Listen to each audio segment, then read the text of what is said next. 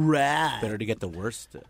Yeah, dude. Open up with that. Open up with what? With Are you recording? Yes, I'm recording. Oh. God damn it. Yeah. And thank you for being late, assholes. Well, not Beer Mug. Beer Mug was here. Yeah. Thanks a lot, Dave. We said 7:30. Yeah. Now, B-Team listeners, this podcast is going to be a half hour shorter than it would be. You know what? Because Dave was late. I thought I said 7:30, but I thought I said 8. 7:30. No, I know. No, I know. I Okay. was like, was it 7:30 or 8? I was like, oh well.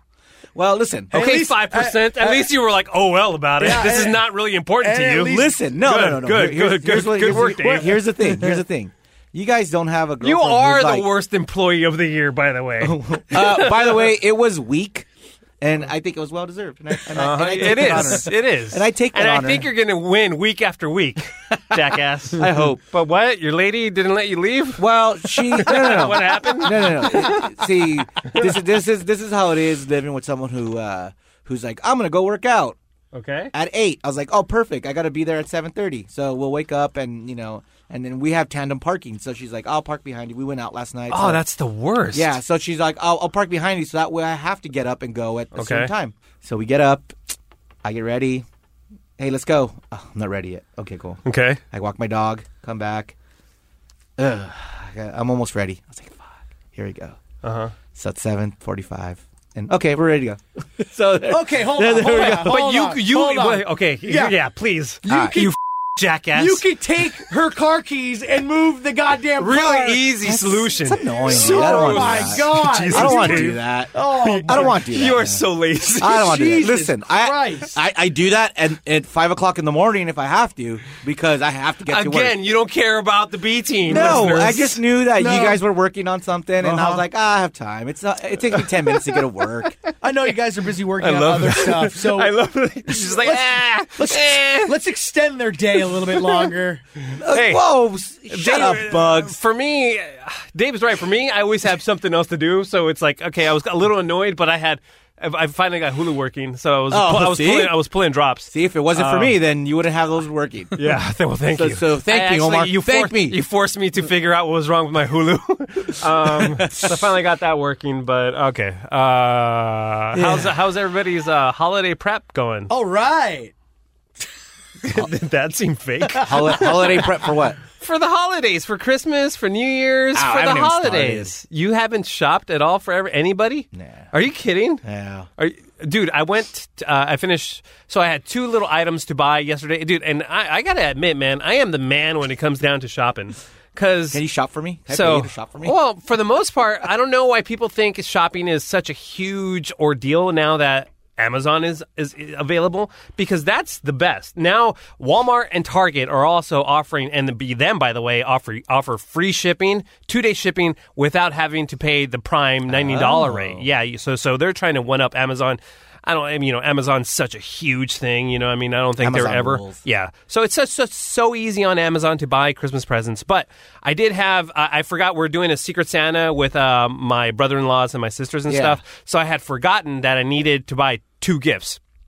And I hit up my sister-in-law because I'm in charge of buying a gift for her boyfriend. He was in it as well, and she was like, "Okay, this is what he likes. The store's here." So I look up at the mall. It's like, "What's the closest way to park?" And then I find parking there. I just go in and I see something, and the mall was packed, by the way. But I was in and out and got what I need in 10 minutes or less. I was at the mall, and it was packed. And I was thinking when I was, driving home that I'm the man. It's like, because people don't know how to shop. They're like, oh, would he like this or this or this? It doesn't matter, really. You know what? Because gift receipt, mother effers. You know what I mean? They can return it if they don't like it. So I got make something them waste that I their thought. time. No, I got something that I think they would like, but people overthink it. Yeah. Like, I don't know. It doesn't matter. The gift receipt. They're going to go back if they don't like it, and that's going to take care of it. People put so much pressure on themselves to find the right thing that it loses its fun. You know what I mean? Yeah. So I have fun when I do this. I don't think it's a chore. I like doing it. And, people just need to chill the F out. But, all my gifts were already pretty much done 2 weeks ago, 3 weeks ago, something like that. I still have to bring your gift mugs, but I can't wait to see what it is. And my Christmas cards are already done. I just got to hand them out and mail them out today. What else? See, I'm Omar opposite loves of Omar. Christmas. I do. I love Christmas. Omar loves Christmas. He loves it. I love it too. But I live for the thrill of last minute shopping. I live for the thrill of going to the shopping mall on Christmas Eve when all the stores are closing at like 8. And I'm there at 7:30. That's like shotgun presents. Yeah. Like, oh my God. That's like panic shopping. Panic shopping by the is way, the best. Didn't you one year? Didn't you forgot to buy the Kevin and Bean morning show presents and you stopped at a CVS? Oh yeah. You stopped at the CVS in the morning. What did you get us? Oh, I got Was it like I gift got cards Kevin or- like a back massager. I got Omar like a hot dog maker. Oh, nice. It's one of those like That's pretty good. It's like a toaster oven where you put your hot dog and your bun in, and it like love pops that. up and it's ready. Was it a Coca-Cola one? I can't remember. Because I have one in my garage. Of the hot dog Yeah, one? the hot Yes, dog one. it was. And it was a Coca-Cola one. Yeah. I saw Omar it. loves Coke. I do it. Yeah. He loves everything Coca-Cola. Yeah, totally. I mean, like, Was that a Coca-Cola, hot not dog Coke. maker or a popcorn maker? I can't remember. It was a hot dog maker. Yeah. I have both, but Yeah. yeah. I know. Dude, I live for that. There's nothing I Love it. Panic. That's not that's not fun. It's just like Kevin Ryder's method of ordering at a restaurant Yeah. when we're in a big group. You just wait until the waiter gets to you, You're like, "Ah!" and you're like, oh, and you're forced to Panic panic order. order. Yeah. No, I like to wait till the last moment and just be like, let's see what's on Amazon. You And then- too? Yeah, I don't care. Dude. But And then- now, and what then- is it? When we're recording this, it's the 19th. Now you run the risk of not getting it on time Oh, unless. no. Dude, I have Amazon of a bookstore right next to me that sells a bunch of Amazon products. Okay. And I have an Amazon pickup. So, it's like a locker, but a store in Westwood. So, Okay. you go, like, if I order something right now, it'll be at the store tomorrow. And I just go and pick it up. Really? Yeah. But that's not for all items. It's faster than the 2-day. Yeah. Right. Oh, it is. It's No, it's not available for all items. Most of the Really? stuff, yeah. Yeah. And it's like an Amazon locker where you just walk up and you're like, "Hi, my name's this," and you show them a little barcode and you're like, "Cool, there's your locker," and you go blip, and then pops out. Wow. It's crazy because you have to in your app. You go, "Yep, I'm coming to pick it up in 15 minutes," and then Wow. That's pretty cool. My girls had their winter recital on Sunday, and it was cute, So Yeah. but afterwards we had the family over for dinner, and I had the biggest compliment on my Christmas lights.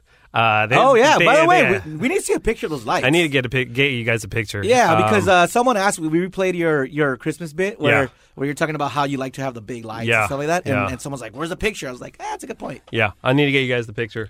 Yeah, it looks amazing, but yeah, they were all calling me Griswold. I took that as a compliment. Hell yeah. I was like, hell Why? yeah, dude, Why, you're Clark ba- Griswold. You're bad on vacations, or No, what? man. I just want to light it up, and I'm filled with Christmas cheer. And then the next thing I'm doing, like, here's the thing: I love my wife, but my wifey is not really into going.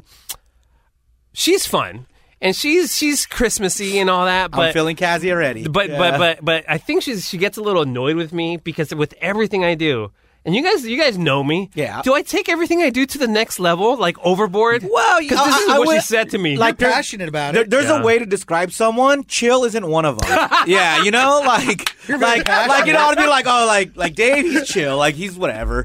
Like Omar, not chill. Very, very passionate. Like, about you know, it. whatever you're into it. Yeah, man. Yeah. No, So- but I saw an episode of 911, the Fox show. Yeah. And I thought of you because this guy had his light display, Mm-hmm. and another guy had a light display next to him, and his was getting photos, and he was handing out like Coke. And I go, oh, that's Omar. Yeah. And then they're taking photos, and the guy's like, no, why don't anyone ever take photo of my house? And then he goes, I'll show them. And he went up to the roof and put up a big blow-up snowman. Yeah. And it knocked him off the roof, and he fell down, and everyone's like, oh, and his wife's like, oh, they're taking pictures of you now. Are you happy? And he's like, best Christmas ever. That's you. That's funny. you. You can't be showed up, and you're like, I need to see, like, you need to see my freaking.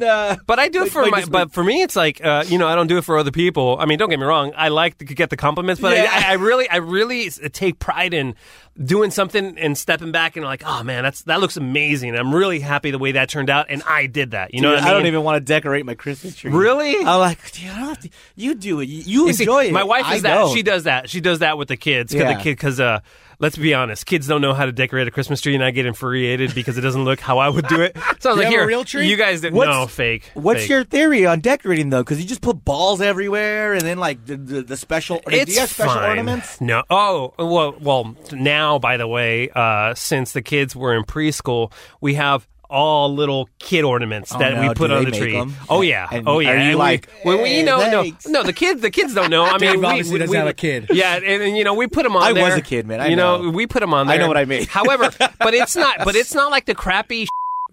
I keep cussing, but it's not like the crappy stuff that we did as kids. Yeah, that's what I'm way thinking. fancier. No, I'm they thinking actually like have macaroni and dude. stuff. No. They have like ornaments, and they have. What did this teacher do? This teacher had a little 5x5 like piece of canvas, and they got my daughter's handprint and put it on there, and made a little like Rudolph decoration to hang it. I mean, they're pretty impressive nowadays. Nice. Yeah, they're definitely not as low rent as they were when we were kids. For sure. There's only one tradition with my tree that I like, and that's every year we go to Disney and Disneyland, and they sell ornaments and they write on them. Oh, okay. So we write something. We go pick an ornament and write something from the year, like a phrase or something from the year that we have, and it's 6 years now that we have it on our trees. But now we have 6 freaking Disney bulbs on our trees. So what phrase is this year? We haven't decided yet. Let's come up with some mugs. Yeah, well, it has to do something with me and my girlfriend. My girlfriend's car is in the way. Dead ass. Just like, you know what? Dead ass. Happy 2018. Have a dead ass Christmas. There it is, dude. Because I was going to be like, my girlfriend's car's in the way and I can't move. Will that fit on an ornament? Dead ass, dude. I like dead ass. I like dead ass Christmas. Like low-key dead ass Christmas. It's a dead ass Christmas. There it dead is. ass, it's Christmas. There it is. Yeah. That's how you use it. Because your girl's really hip and down with it. Yeah, she's down with the kids. Yeah, she's down with the kids. No, she's above AF. Yeah. She's dead ass. Dead ass, though. Dead ass, she's way above. And so, hey, I didn't get a chance because I was DJing a holiday party on Friday, but tell me something about the Intercom radio. Radio.com, Omar. Sorry, whatever. Tell me something about it, because I saw this picture of you guys humping on each other. We weren't humping. We were having a prom photo. Oh, is that what it is? Yeah. It looked like it looked like exactly. Like Muggs had a big erect candy cane. Well, because he was happy I was behind him. You were snuggling really closely behind him. I was kind of close. Yeah, I looked at it, I was like, oh man, that's my hand's in a nice position. But how was the party? Muggs, how was it in your end? I got really, really drunk. You did? Shocker. Was it free booze? There was. Yeah. What? Yeah. They gave you. I thought it was going to be one of those bogus things. Yeah, well, you got 2 tickets and that's it. Yeah, they gave you tickets, but the bartenders at Boulevard 3, they knew it was up. They were cool, man. Okay.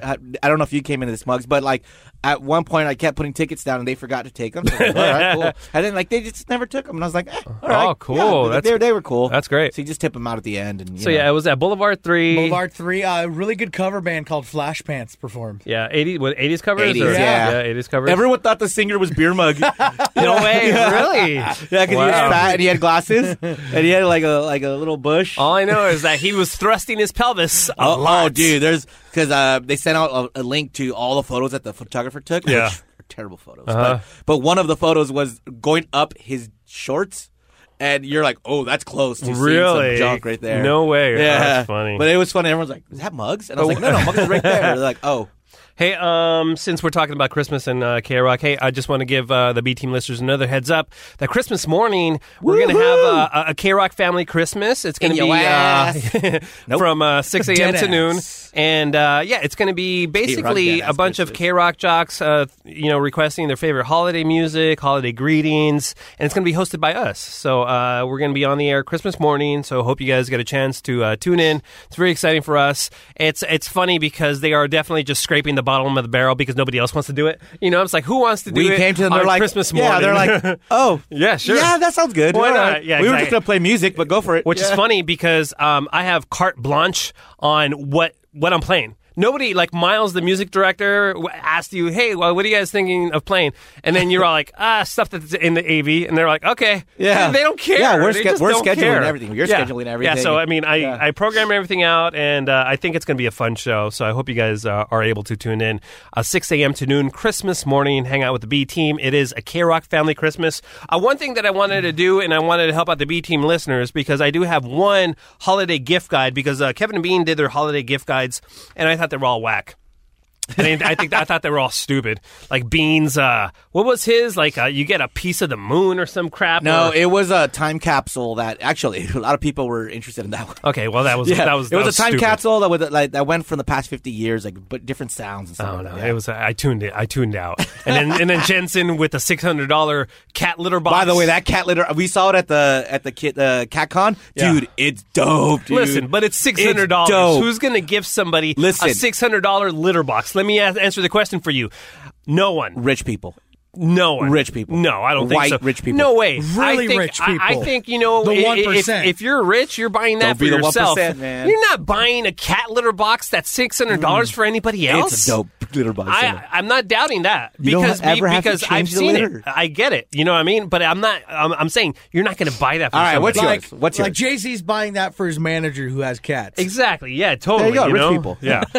Mine is if this person doesn't have this appliance, and it's very affordable now. I mean, a plunger. No, I think the Instant Pot. Okay, if this person, no if one this wants person, to use a dude, and I vouch for this thing because it's made my life a tremendous amount easier. Okay, so yesterday my wife forgets to we have this app called the Cozy app, right? So we write who's in charge to prepare dinner this evening and what's happening, who's taking the girls to dance on this day or practice on this. Exactly, yeah. Oh, that's cool. And it gives us notifications on our phones. So if she makes a change, notification pops up on my phone. So we're always on the same page. So this time yesterday, she never put who's making dinner. So the girls went to dance. She took them, and I was in charge of dinner. And I hit her up as like, hey, do you want me to make something really quick? I want to make some fish, broccoli, and some brown rice. And making brown rice, I'm never a fan of because brown rice is like typically kind of hard. It's dry. Yeah, exactly. It's dry. In the Instant Pot, not only is it only 20 minutes, but it comes out perfect every time. 20 minutes? Oh, yeah. Dude, it takes like 10, 12 minutes to make rice. No, it takes 20 minutes to make rice. It takes 20 minutes. I don't know, man. Oh, I'm telling you. I make rice every day. Dave's arguing with the guy Listen, who actually... I cook almost every day, Dave. I cook every day. Boom. Blue Apron. Boom. Instructions. No. Boom. You do it in the microwave. Minutes. No, in a pot. Well, what's your recipe? Because I guarantee you're doing it wrong. No. This is our instructions tell me. from Blue Apron. Okay. It's 1 cup of water. Okay. And then 1 cup of rice. Boom. No, it's 2 parts water to 1 cup rice. Perfect. That's the way it is. Every time. 12 minutes. Perfect every time. Okay, every time. You're wrong on this. You're totally wrong on this. 8 minutes too long, bro. No, you're totally wrong on this. That's why it's dry, bro. Whatever happened. No, we're discussing rice recipes, but by the way. Are you making white rice or brown rice? White rice, brown rice, jasmine rice. That's not brown rice. So what? So wow, that's what started it all. So what's the prep time for brown rice? Because brown rice takes longer. For brown rice, it does need a little more water, but it's more like 14 to 16 minutes. Yeah, and you're making it wrong. You're making it wrong. Whatever happened? You're totally making it wrong. Whatever happened to minute rice or whatever the hell it was? Like rice-a-roni? Yeah, rice-a-roni. This I don't know. Interesting. We're talking about rice. Recipes. No, but the Instant Pot things are cool because I was at Whole Foods. They have a whole section for Instant Pot recipes, and so does Ralph's. It's they have amazing. Their own section they have cookbooks for it. Right? And now, they have first they had a couple of cookbooks. Now they have a ton, and things are just so you could prepare whole meals in this thing. Yeah. I mean, it's amazing. So now you could get a 6-quart one for around $70-$80. It's a little steep, but say if you want to buy, your mom something or your wife something, you know what I mean? It's amazing. It's not a $600 cat. Exactly. You know what I mean? You know what's semi-affordable. You know what's pretty dope now too is have you seen the air fryers? I want to research more on these, but so have you cooked with them? Yeah, my friend Smiley made us chicken wings for football. Yeah. Okay, dude, they were really good. So this is something it's not Randy deep has fried. that. Randy, really, your best friend Randy. My best friend Randy has that, and he makes like everything in it. Really, dude, it's pretty dope. I think you need one, and it's healthier than deep frying because you're only using like a tablespoon of oil, right? Not even. I don't even know. You don't even. So it's just hot air. Yeah, you just throw whatever because you use the natural oils of the food. Okay. Throw it in. Boom. Really? Yeah. And it was crispy, like it was crispy on the outside, tender on the inside. There was a lot of them that were on sale, like at Costco and Kohl's and stuff. But I haven't done. I've seen them around. Like he told me that he got one, and I was like, "Oh, cool." He's like, "They're so good. You make chicken wings and a bunch of other stuff." Yeah. And he made some. I was like, "This is pretty good." Oh, I'm gonna have to look into that. Yeah. This portion of the B Team brought to you by the air fryer. Yeah. Or Instant Pot, whatever. You have one, Muggs? A holiday gift guide? Well, it's funny. I don't. Because like I said, I panic shop. But my Mama Muggs and I were hanging out, and she said that she never actually says what she wants for Christmas. So I panic shop for them. You buy Dodger gear. That would be the best. I have. Didn't you get her? I got her K-Rock jacket, but that was for me. Let's be honest, that was for me. That was. Did she keep it? Stupid. She still has it. I never wear it. I never wear it. That's. I don't know what I was thinking. What were you thinking? Because that was an expensive jacket. Okay, it was like a Letterman's K-Rock jacket. Leather. Do you know why? Do you know why? Because in high school, I always wanted a Letterman's jacket, but I was never big or good enough in sports, so I never got one. Really? So I was like, you do? Oh, for wrestling? For football. Oh, wrestling. Wow. Look at Dave. It's not me. And baseball. Yeah. Wow. So, no, I got her Dodger stuff. But you know what my mom asked me? She once... she dropped the hint. She's like, "Hey, if you're looking for a Christmas present, 23andMe." I'm like, "Oh, really? Dude, I'm gonna get that. The I'm gonna get that for." Thing? I'm like, "Oh, that's cool. Interesting." So I'm gonna get her that. I'm gonna get my dad. I'm gonna get them both. So now I could finally find out what the hell which I have. This my is gonna end so bad when Muggs finds out he's not the reason. Oh, man. Well, I'm Jamaican. Yeah. Watch. That's going to be awesome. Yeah, your mom, because Muggs didn't find out that his mom was previously married. Yeah. And so how old were you? 32. Isn't that crazy? Did your dad know? Oh, yeah, my dad. I think so. Because that's pretty huge. Being married to somebody else. That's something you know what I mean? To find out. Yeah. But even crazier, which it could still be like, if they had a kid, I don't think they did. Right, but you don't know. I don't know. I mean, when she told you that she was married, but like, how did that come about, by the way? I think after I got married, it kind of like came up in conversation. Oh, really? And she kind of just dropped it on me one night, and she's like, "Oh, I was married before your dad." That's crazy. I was like, "What?" So, was that a hint though? Like, hey, if this one doesn't work out, don't worry, you're good. Well, you can find happiness. Yeah. It was very surprising. But so I'm gonna get them 23andMe. That's cool. That's a good. That's cool. That's a good gift. Because not only does it provide you with the background of where you're from, but doesn't it provide you like medical information, like you're prone to heart disease and like that sort of information too. I think so. Yeah. Yeah. And right now it's 30% off until Christmas. Sweet. Boom. Like this B Team episode brought to you by 23andMe and Instant Pots and air fryers. All right. Know who you are. Come along now, take a ride with the B Team. Let's get together and take a look behind the scenes. Talking about Kevin and Bean. Come on, let's start the show. Everybody grab your Vaseline. The B Team, yeah. The B Team. The B Team. Oh, that's right. The B Team, baby. That's right. This is the B Team podcast. My name is DJ Omar Khan, the imaging director of the Kevin and Bean Show. Alongside me, we have Dave, the King of Mexico, the producer of the Kevin and Bean Show. What's up? And we have the one and only Muggos. By the way, can we tease? Yes, we can. What's happening on Christmas morning? Oh yeah, totally. Yeah, because it's super funny. In that Christmas morning episode featuring us, the B Team.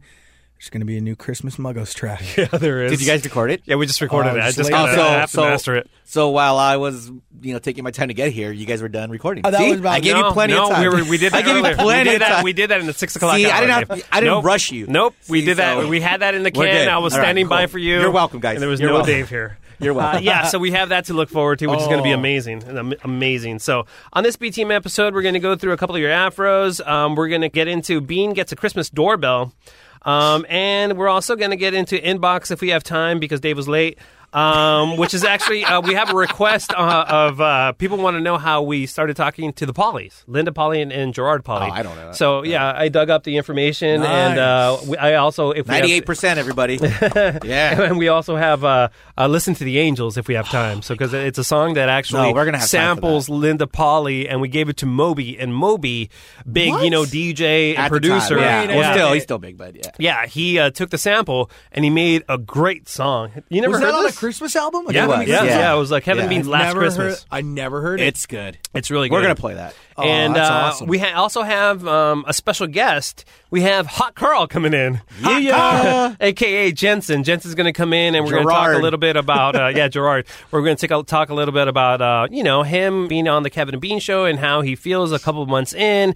And I want to know how he, broke in as Hot Carl, into the music industry. We'll try to cover as much ground as we can because we're limited on time, and the guy has a very interesting career and very interesting story, and he has so many different facets and so many zigzags that it would be impossible to cover all in one episode. So hopefully, maybe a month down the road, we could have him back in and we could discuss maybe just one portion, because this dude is not only like a comedian. He's a battle rapper. He produces TV shows. Writer. Yeah. So he does a lot of stuff. He directs. Married to Topanga. Yeah. So a lot of different things. So I definitely a very interesting guy. Great addition to the Kevin and Bean show.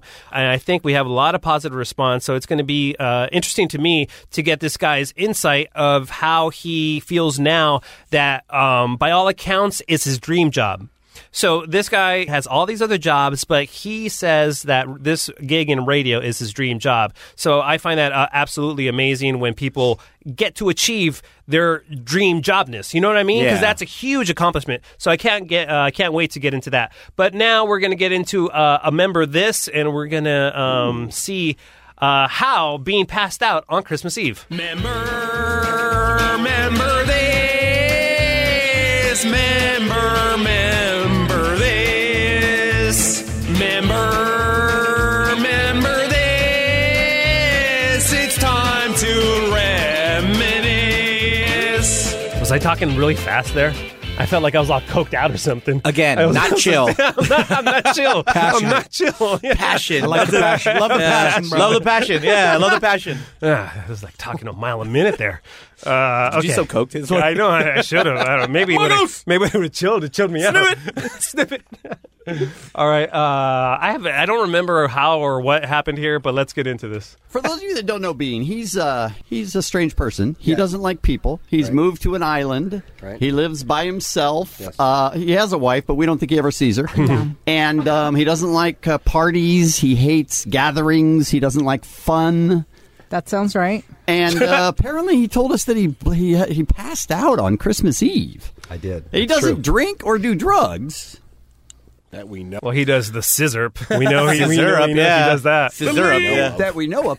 So how does he pass out on Christmas Eve? How does that happen?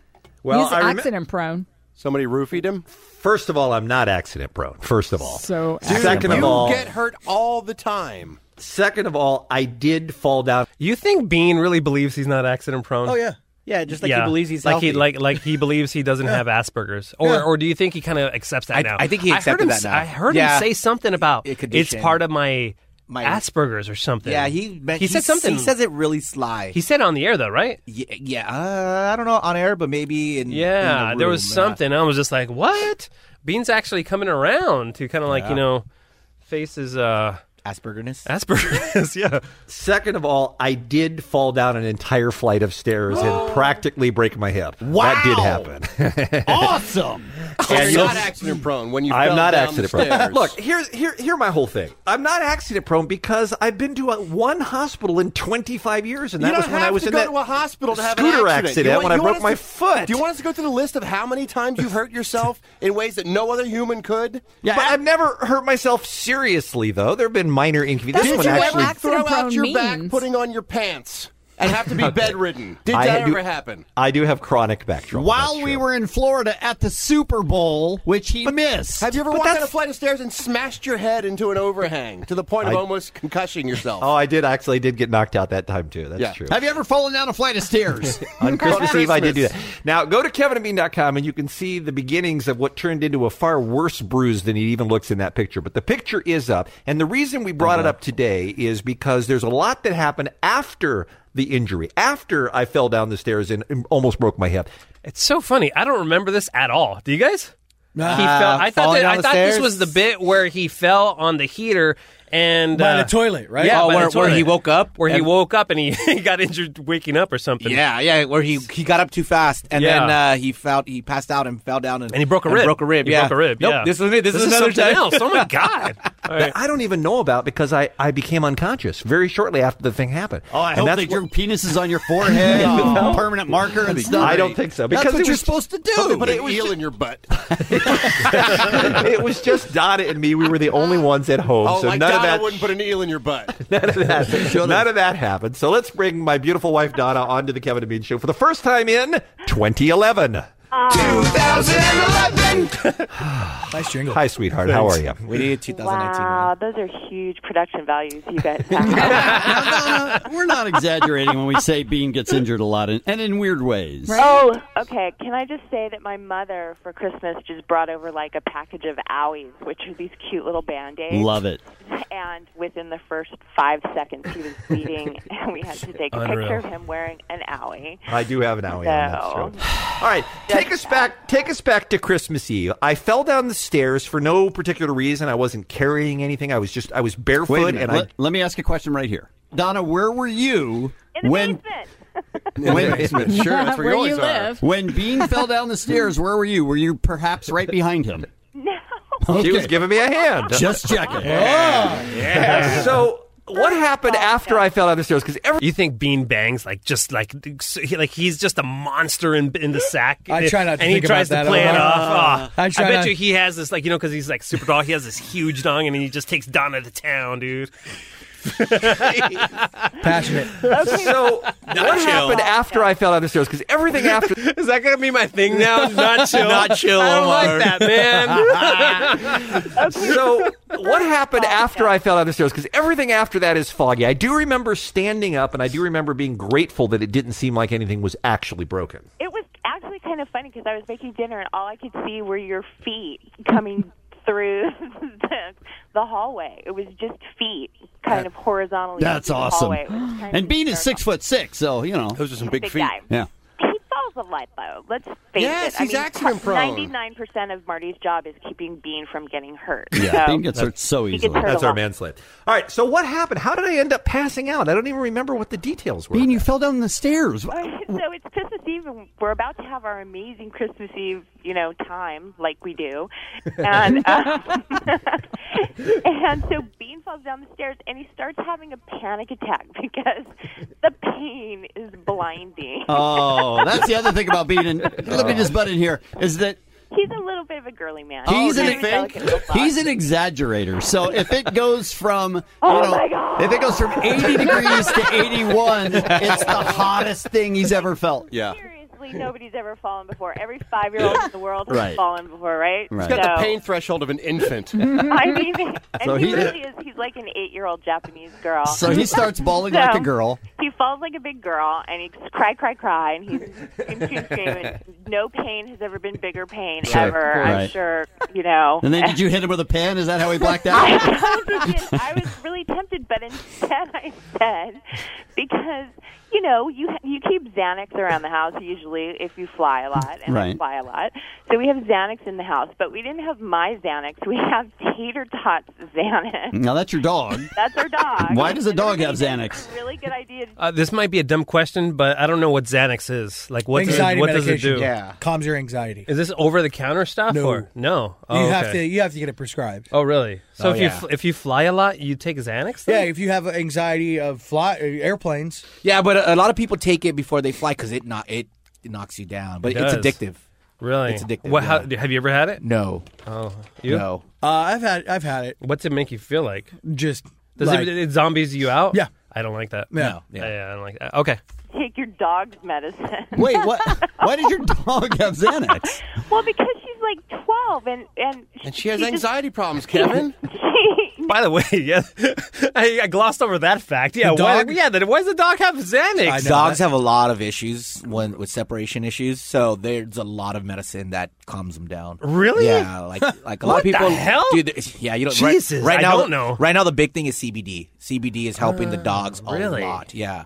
Is your dog chill, or does she need it? No, I don't want to put it on her yet. She's only 3. She's like me. I'll tell you what. She's not chill. She's not chill. I'll tell you what, Dave. Next time I come over, you're going to definitely give Rhonda some anxiety CBD medication. Wow. She has trouble going to sleep at night. Yeah. So she'll just be up all night until, I'm ready to kill her. I got a friend who can put her to sleep for good, by the way. No. How much bigger is the dog Xanax than the human Xanax? It's kind of like 4 times dosage. All right. So, a little bit of Xanax goes a long way. Bean's another guy who takes aspirin only every once in a while. He never takes any. I don't take drugs. It's such a pain in the ass. Right, so that's So why you guys got together and said, hey, let's take the dog. Well, no, seriously, the poor guy. Only hard drugs. That's true. Honestly, no aspirin. I mean, I take Dayquil because it feels good. Yeah.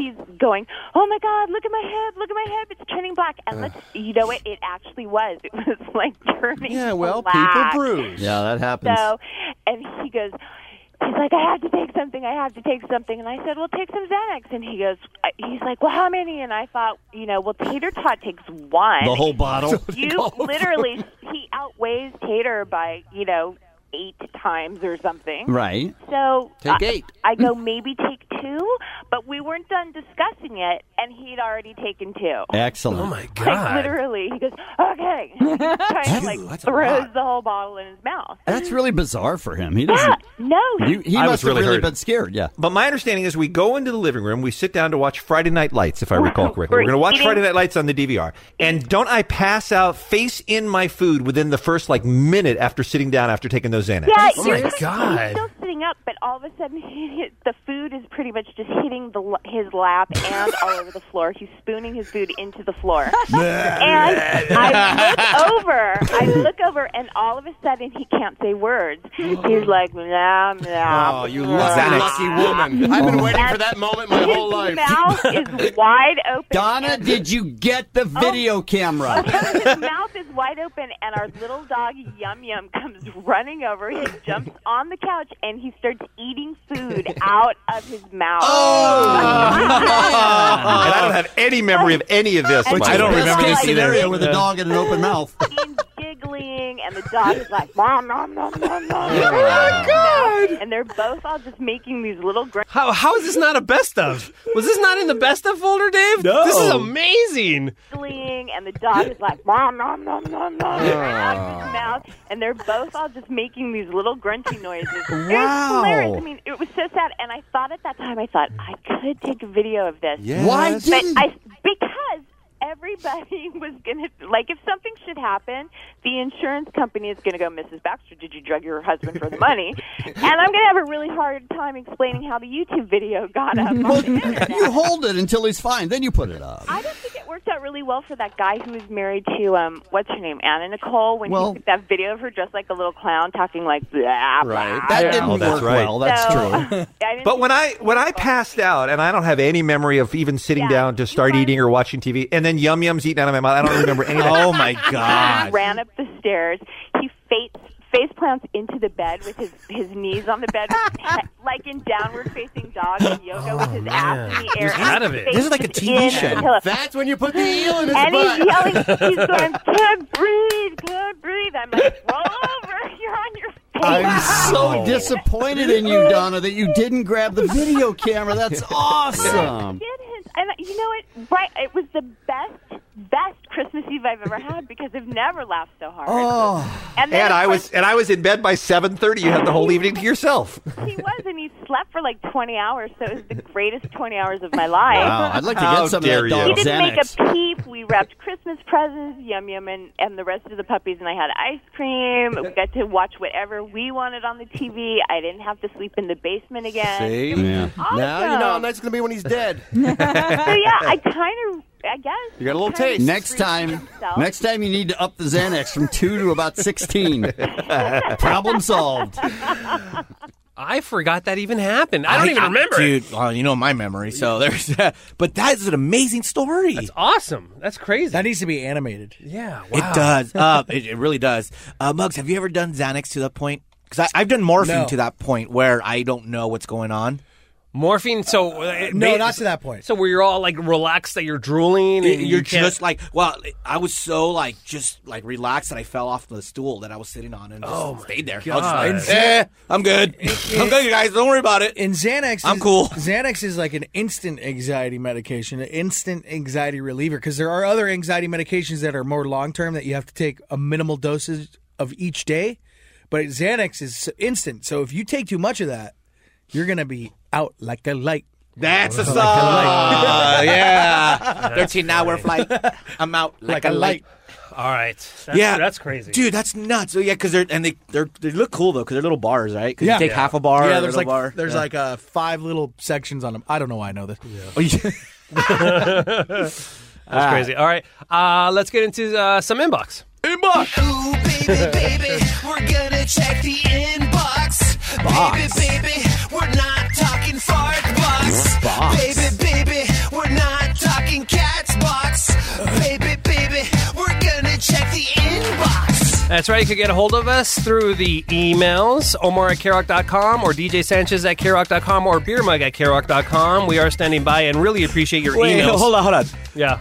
Should we even say our email addresses? Because I haven't brought one in like 10 episodes. That is true. And you're like in October now? Yeah. All right, with Dave on that. Right, yeah, no, but email us just in case Omar needs it. I save them all. I'm the I'm the archivalist, so just include me as well. Beer Mug, don't worry about it. Yeah. That's funny. Okay, but these are actually from July. So Fourth of July. The afros are from November now. So I'm catching up on the afros. Sweet. But yeah, please keep those emails coming. We will eventually get to your questions or your comments. This one is more of a comment. It says, "What up, Omar? Been listening to Kevin and Bean since the mid-'90s and have been a loyal podcast listener since it's been available. I've never missed a show and been loving the B team as well. Thank you. I heard you say you like good pancakes. You got to check out Brandon's Diners. And that's out in the IE. They have a location that's close to Rancho. Hands down, the best I've ever had. Blows away IHOP, Denny's, Norms, etc. Check it out and let me know what you think." I've been to Brandon's and I've had their pancakes. And they're okay. They're no Red Hill pancakes. Are they the bakers of pancakes? So they're good, the best? Here it is. No, the best. There's this place called Kickback Jack's. That's a good name. In Rancho. They have legit pancakes. Denny's, I for some reason, I like the Denny's pancakes, but if you get a chance, there's 2 Red Hill locations, one in Rancho and one in Fontana. Red Hill's bomb. They have amazing pancakes. I don't know what they do to pancakes. I don't know.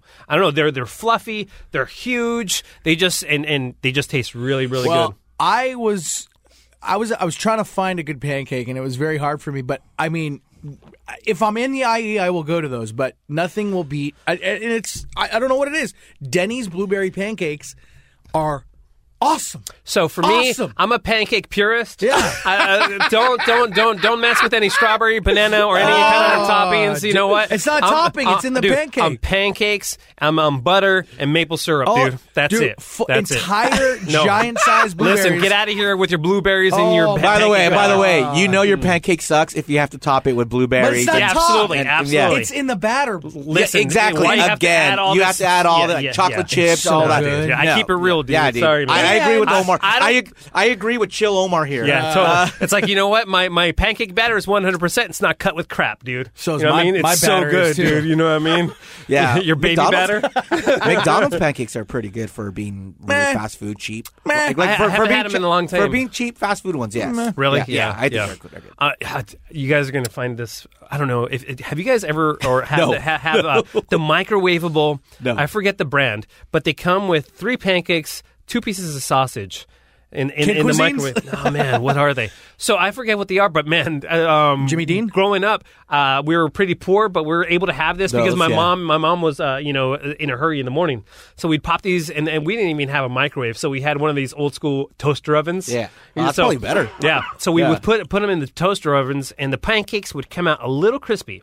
Okay, not totally off flippity floppy, but enough where you could bend it. So I would bend it and I would put the sausage in it. And so I would make a little taco and put maple syrup on there. It's the best. I forget the brand. band, but man, it was delicious. They're still around too. They're still around. Oh, really? Yeah, they're still around. Yeah. Wow, sure. I don't know more of the pancake purists. That's funny. I love it. Love it. Love it. That email was from Jason M. He says, "Love you guys, squish." So Brendan's is okay. The next one reads, "Hey Omar, I love the B Team podcast and enjoy hearing about all the creative ideas on the Kevin and Bean show and how they come about. A few weeks ago, somebody wrote in about the Eminem Coachella parody song. I was super intrigued by it, and when I heard the Gorillaz parody, I immediately gave me that same sort of feel. Was that created by the same person who did the Eminem parody? If so, can you briefly tell me about him again? I think it was a him. They are both so good. The story definitely bears repeating. Thanks. That's from Johnny in Thousand Oaks." That's from our man Trevor. He's the imaging. You know how I say I'm the imaging director of Kevin and Bean? Yeah. He's the imaging director of the rest of the stations. K-Rock. So he does all the promos, and stuff. And he was able to do this Gorillaz promo, and I emailed him about it, and I'm gonna play it for you now. Nice. Sticker, limited edition, K-Rock. Sticker, limited edition, K-Rock. The new limited edition K-Rock sticker is back. Take a photo with it for your Instagram. Tag K-Rock Gorillaz and you'll get a reaction. Then go mention us and Hot Topic in the caption. We gon' go hard on that gift card like Rockstars, $500. Peel off the back, give it a smack. Like Rockstars, you'll have some rough. Hot Topic, get it. Private Gorillaz concert, watch me win a Honda Fit. Get it at Hot Topic, your destination for pop culture and music merch. Win access to a private concert. And you get the... Trevor's awesome. He's the best. He's the best. He makes it sound exactly like the song. Yeah, he's unbelievable. He's unbelievable. And if you like Halloween stuff, he's the host, along with Tim Armstrong from Rancid. The Boo Crew! Of the Boo Crew. Yeah. And if you like... That's a podcast. Awesome houses. Not like you're going to be going over there. He has a castle, right? He has a castle. In Burbank, right? In Burbank. That wasn't it previously owned by somebody who was an old school like Disney guy or something? I think it was like a drug dealer who like foreclosed on his house. Oh, really? But his go look for the castle in Burbank. Dude, that's where he lives. The inside he has like haunted mansion memorabilia. Yep, real stuff. He has Rob Zombie. Like Rob Zombie had an electric chair in his house. Yeah, now he has it in hardcore. his house. Wow. And the chillest guy. It's so cool. Yeah. He is chill. He's the opposite of me. He's the opposite of Omar. And a humongous family. Humongous. So I want to introduce a new thing that we're going to be doing on the podcast, okay? Oh, we are. Because, cool. So we're going to call it the drop-in. Okay, because Trevor did the Kevin and Bean Crappier song. Yeah, okay, awesome. So I want to play it here, but I don't want to, us to have to do, listen to it in real time. So, but I want you to kind of also, hear the Crappier song again, because I think you guys, the B Team listeners, will get a crack at. It's a great song. I love it. Yeah. So what we're gonna do is we're gonna drop it in. Okay, so when we say, hey, we're going to drop it in, that means we're just going to drop it in and you're not going to hear us, okay? So here is Trevor doing Kevin and Bean's tribute song called Crappier. Drop it in. Lately, I've been thinking, you guys sound so much crappier. You guys sound so much crappier. When the morning comes, you want to have some fun. But when you turn on the mic, we can hear you and you sound so stupid and so dumb. How are you, boy? Every moment with... Would you like to take that back? Cause you talk for a living and I can't believe they let you broadcast on air. I don't know, that's a toss-up. You talk for a living. I cannot believe that you guys get paid to do this. Sorry, I have to swallow. You guys are freaking idiots. I'm just a dumbass? This is a tribute to... Why? Tribute to Kevin and Bean.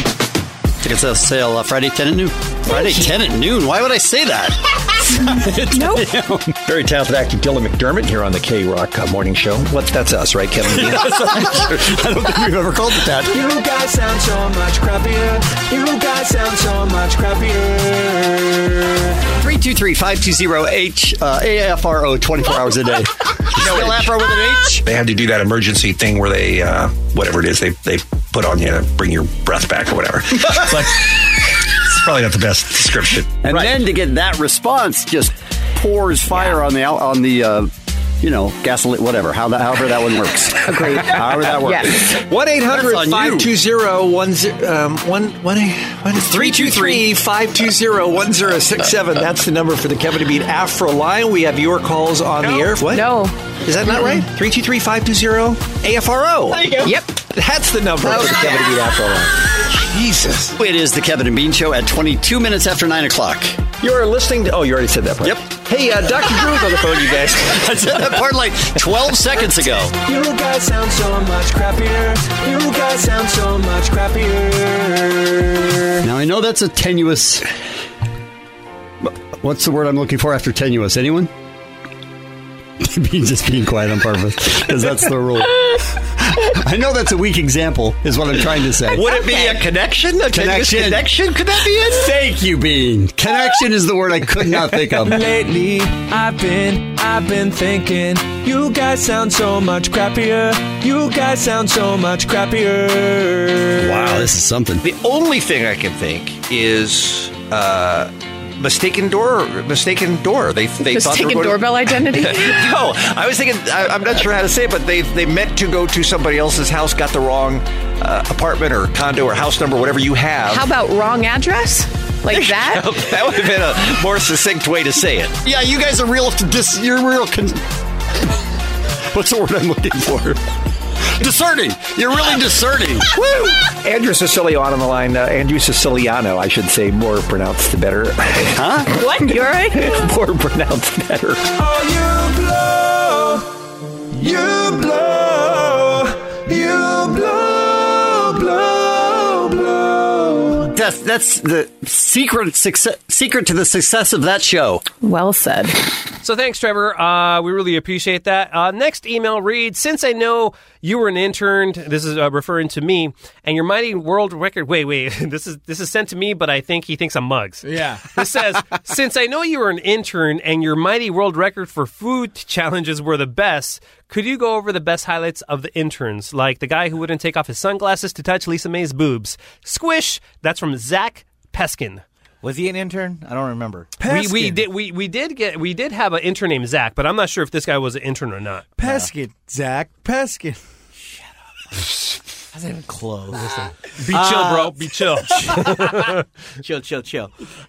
Interns. Boy, did I dislike the intern program that we had here. I loved it. Yeah, because I didn't have to deal with them all the time. I'm the one who dealt with it. Everybody. Well, we got Beer Mug out of it. We got Jessica Shalvoy out of it. Who's your Chip? Shallon Robot was awesome. Shallon Robot was awesome. She was a dumpster driver because she was so poor that she had a dumpster dive for food. She wasn't. She was just weird. I mean, she dumpster dived. Don't get me wrong. Yeah. But she was a UCLA student. She was just a weirdo. And by the way, I don't know why, but I remember this. But I went to go visit her at UCLA, and I went to her radio show. She's just as weird in real life, and like her friends were all like weird too. I love it. So they're just like all these little crazy Asian kids. But my favorite intern was, I mean, my favorite ones are the ones that weren't really like made fun of because they were good. Right. Was probably Andy. Andy was a girl, right? Yes. Yeah. Yes. She used to work at a pot dealership before, everything was legal, but she was just the nicest, chill person, and she was cool, and she was a good intern. You know, it's funny. This will tell you something about the behind the scenes of the Kevin and Bean. So we would have...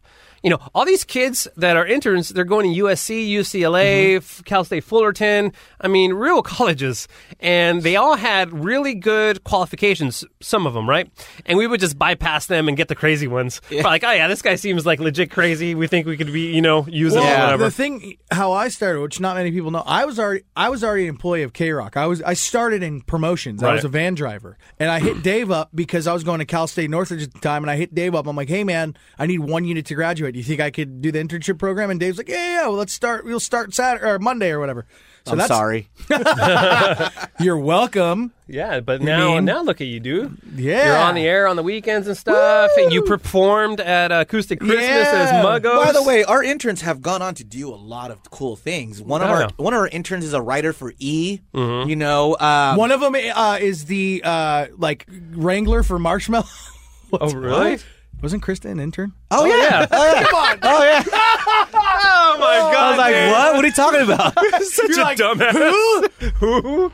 Oh, and my by the God. way, that's not the proper name. What's that's why you should like if there was no intern program, you would not have met Krista. Yeah. I hated Krista when she was here. Really? Yes. Me and Catherine would... Intern Gaga? Yeah. Me and Catherine would always be like, dude, this girl's a bitch. What? And she knows this, too. Yeah. Oh, my God. You don't remember? She would just come here and be like, it's so early. We're like... she would come in sweats and like a hoodie. And we're like, is she cute? We don't know. Like, but she's so mean. She's like bitchy to everyone on the callers. Like, you got to be nice to the callers. I don't care. And like, oh my god. Oh my god, that's so funny. I didn't know that. Oh yeah. Really? You didn't like her? I didn't like her when she was here. That's funny. funny. Like, oh, she's gone. And then we saw her at Weenie Roast. And that's hilarious. Yeah. And then you guys took a Vegas trip together, and that's where kind of like everything, that's where love got started for you guys, right? Well, yeah, I was at Weenie Roast when she came back after the internship. Wow, that's great. My god. Yeah, but the interns were I'm glad it's over. Yeah, so and thanks to all the people who sued Puffy that killed all the internship program. So that was awesome for me. But yeah, if any of you guys out there know, like, hey, you used to intern for Kevin Bean, like Shaolin Robot or Charlie Marley. Marley! I like Charlie Marley. So we would like to talk to him. I mean, we would talk to Rogelio. We talked to ex-intern John, who listens to the podcast. Kara hit me. I remember the girl who her parents wouldn't get them air conditioning. No, I don't remember. She lived in the valley. Oh, and really? She was always like hot because they wouldn't get her. Yeah, just have her on. All right, cool. Yeah, but she hit me up. She goes, I have air conditioning now. Shish kebab?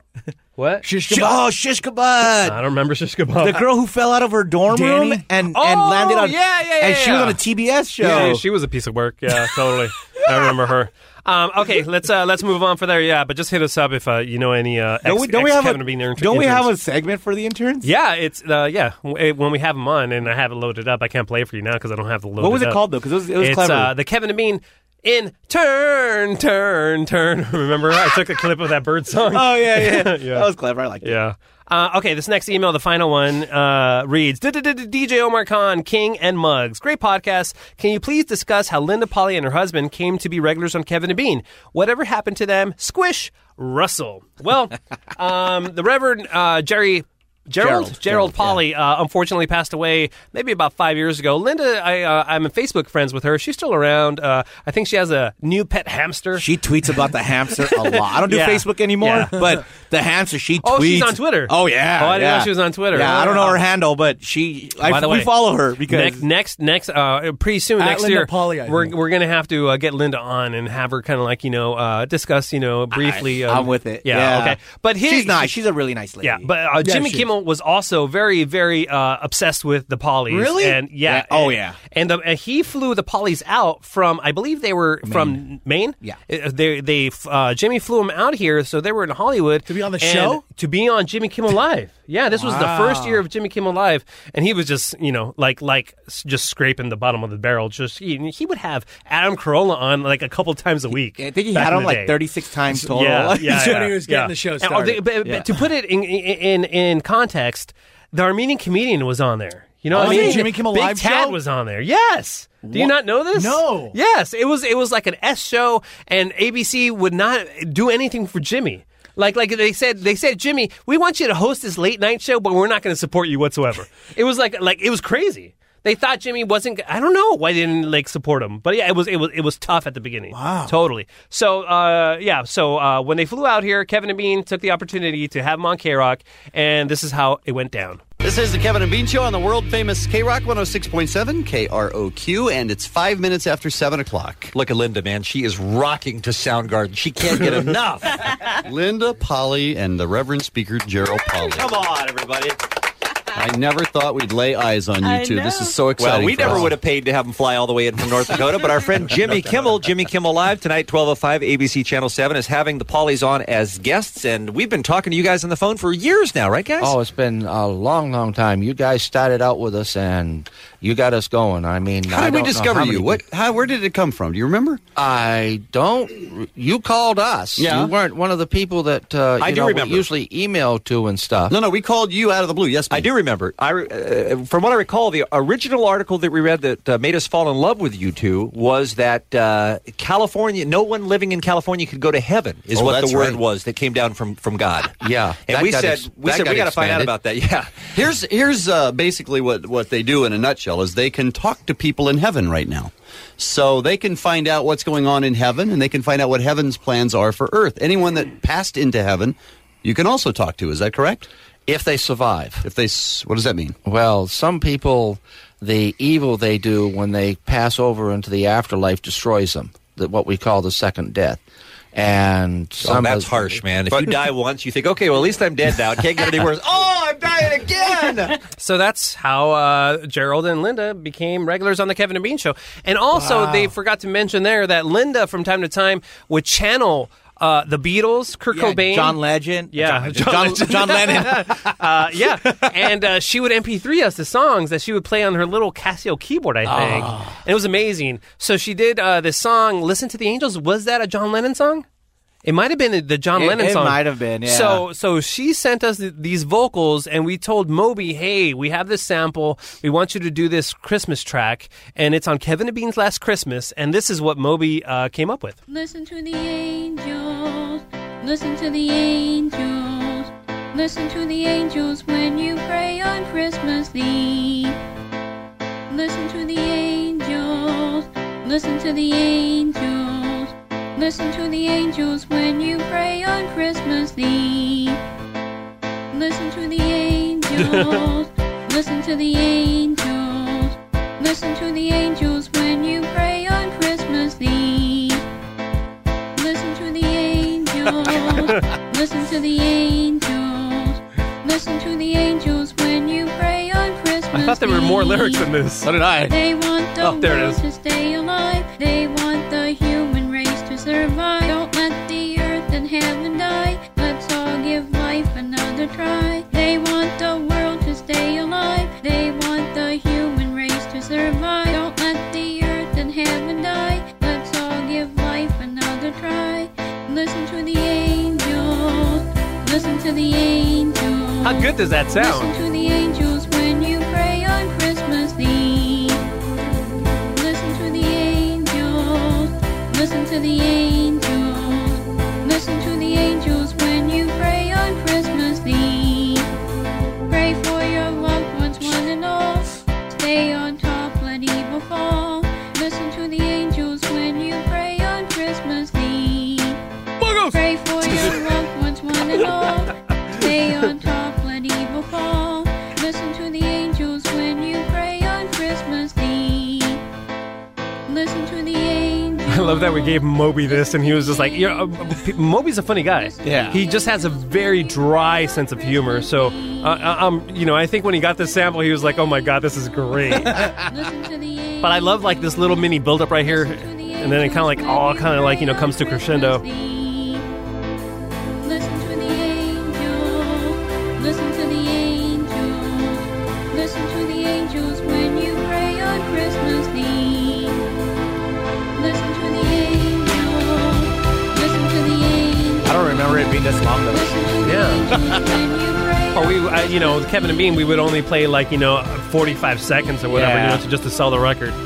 But you guys can find that on Kevin and Bean's Last Christmas. Probably at a Goodwill near you. Yeah, no kidding. So, by the way, since we're talking about the Christmas record, I was very shocked to really find out that for the most part, Kevin and Bean's Christmas record was really responsible for most K-Rock artists doing Christmas songs. Yeah. It was crazy. Yeah. There was some where they made them for that record, and there was some where they were holding on to it, so they just said, oh, this is a good spot for it. Yeah. Because it was for charity. It was, Yeah, I learned last year at the last Acoustic Christmas that Blink-182 wrote, I won't be home for Christmas for the Kevin and Bean CD. Yeah, it's amazing. And, just...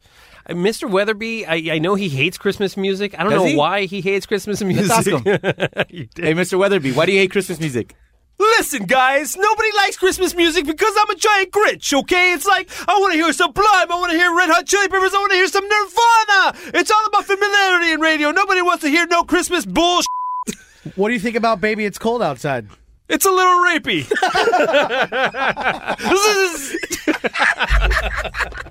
Thanks, Mr. Weatherby. You're welcome. So yeah, man. I was very impressed because I'm programming the Christmas show.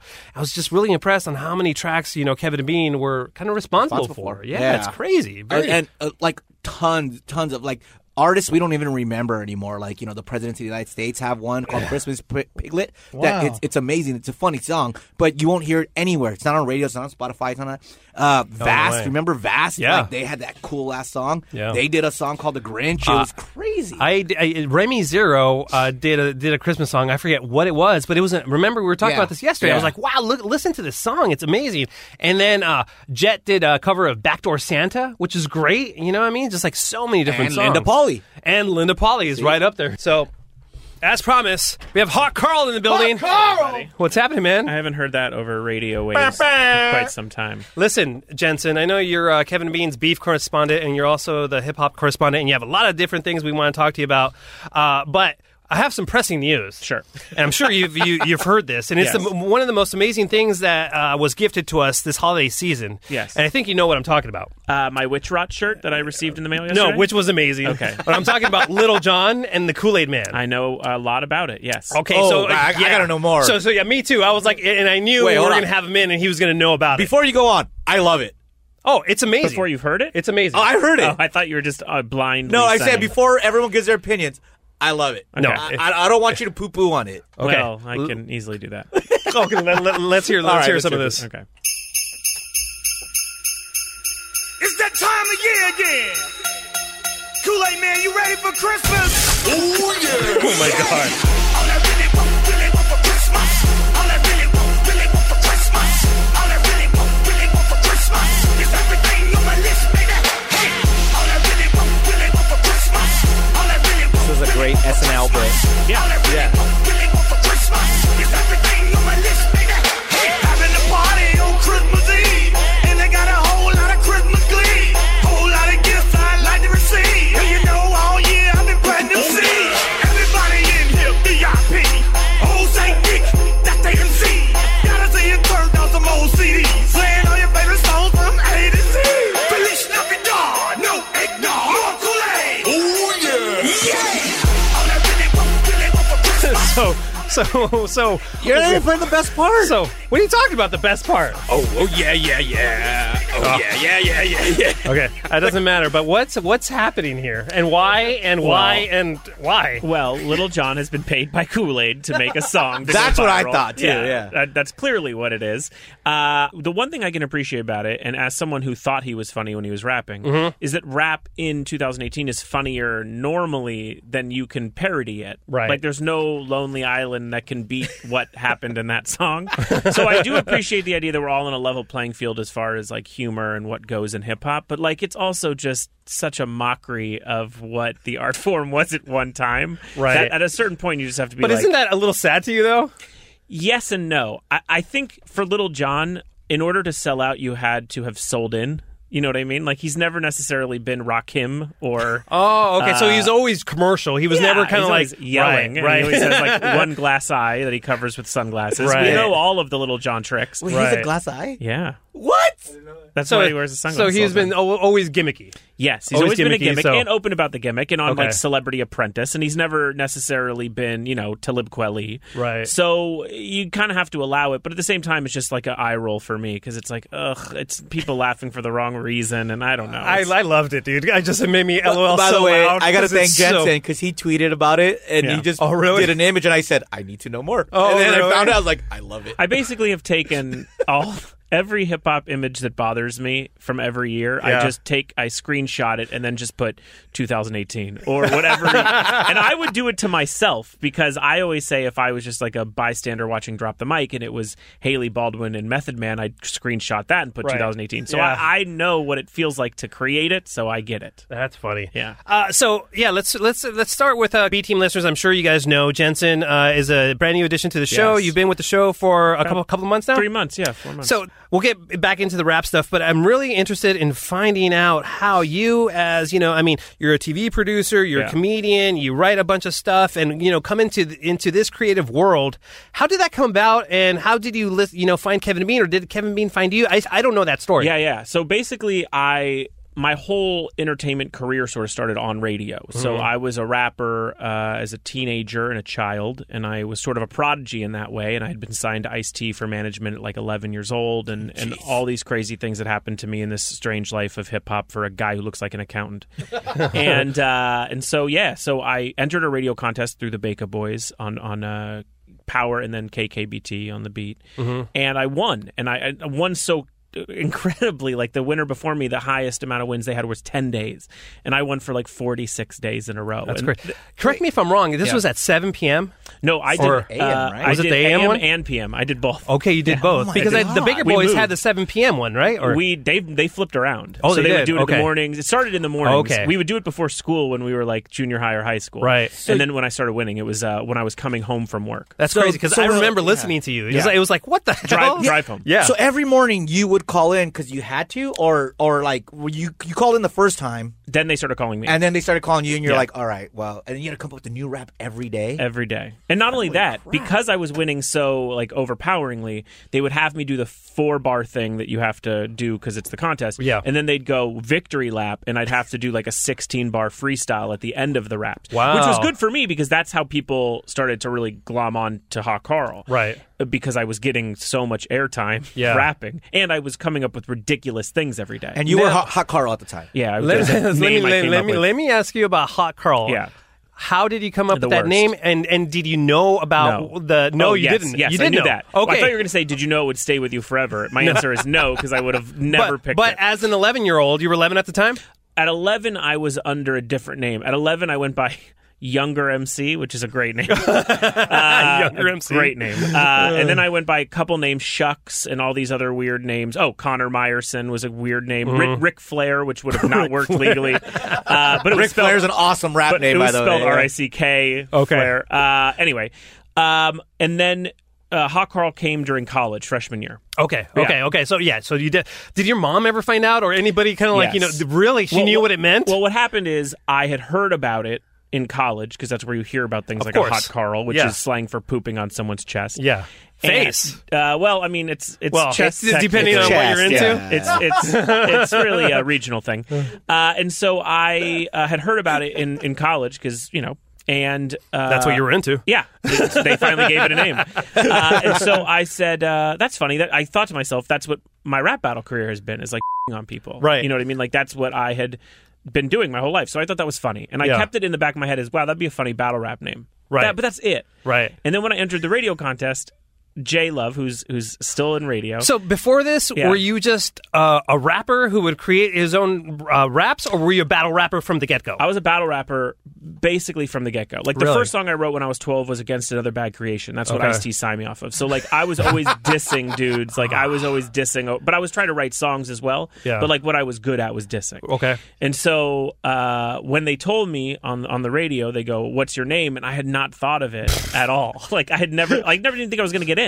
Yeah. And so he goes, "What's your name?" And the first thing that came to mind was how funny I thought Hot Carl was like the day before. Yeah. So I said it thinking, who cares? 3 days. Right. You know what I mean? I'll win 3 days and they'll move on. And then it became my moniker. And then I had to tell my parents, and I had to tell everybody, go, "Why'd you pick that? Why'd you pick that?" And my parents thought it was funny. They're pretty passive towards stuff like that. So. Now, have you, obviously you're a funny guy, have you always been funny? Or is it something you worked at, or? Yes, it's something I worked at. Okay.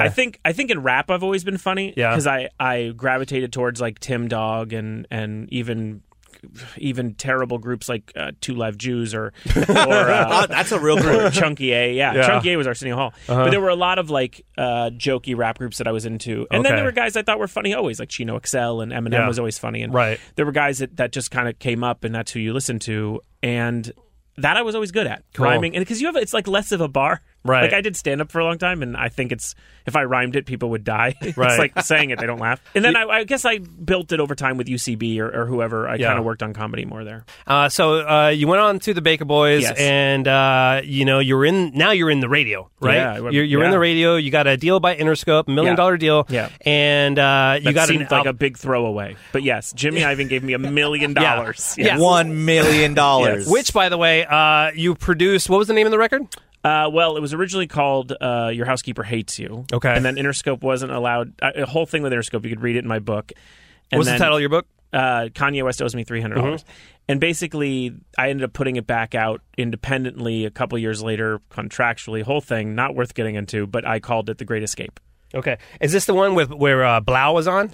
Blau is, I think, secretly on it. Yeah. Secretly on it? Okay. Yeah. Let's hear some of this. Yeah. And I heard tracks that were not used. Somebody else is posting something under Hot Carl that was hip-hop music, and I heard it on my phone, and I was like, dude, this is not great. That'd be great if it was me. Yeah, and then I went to Spotify. And you could find Hot Carl with a K under there, and it's legit good. I was a good rapper. Yeah. It was legit good. Here, hey, Jensen, you were good at rapping. I'm still good enough. Well, I mean, here's the thing. It's like, when you're winning a radio contest or whatever, I mean, you could say, oh, yeah, I'm a good rapper. I won a radio contest. Who cares? You know what I mean? And also, it's radio could be jokey. Yeah, totally. Yeah. You know what I mean? So I was like, I didn't expect it. And like, I'm a huge fan of like East Coast hip hop and 90s hip hop. I thought that's the jam here. Yeah. This was with Redman and Fabulous. Yeah. And DJ Clue produced it, so it can't get any more 90s East Coast than that. Yeah, so check this out. Unless I'm wearing like a Timberland. Carl, Pac, and Biggie is the greatest to rhyme. Problem is, this list only exists in my mind. So instead, I listen to your style and keep laughing. You beat me rapping, that's like Jim Abbott clapping.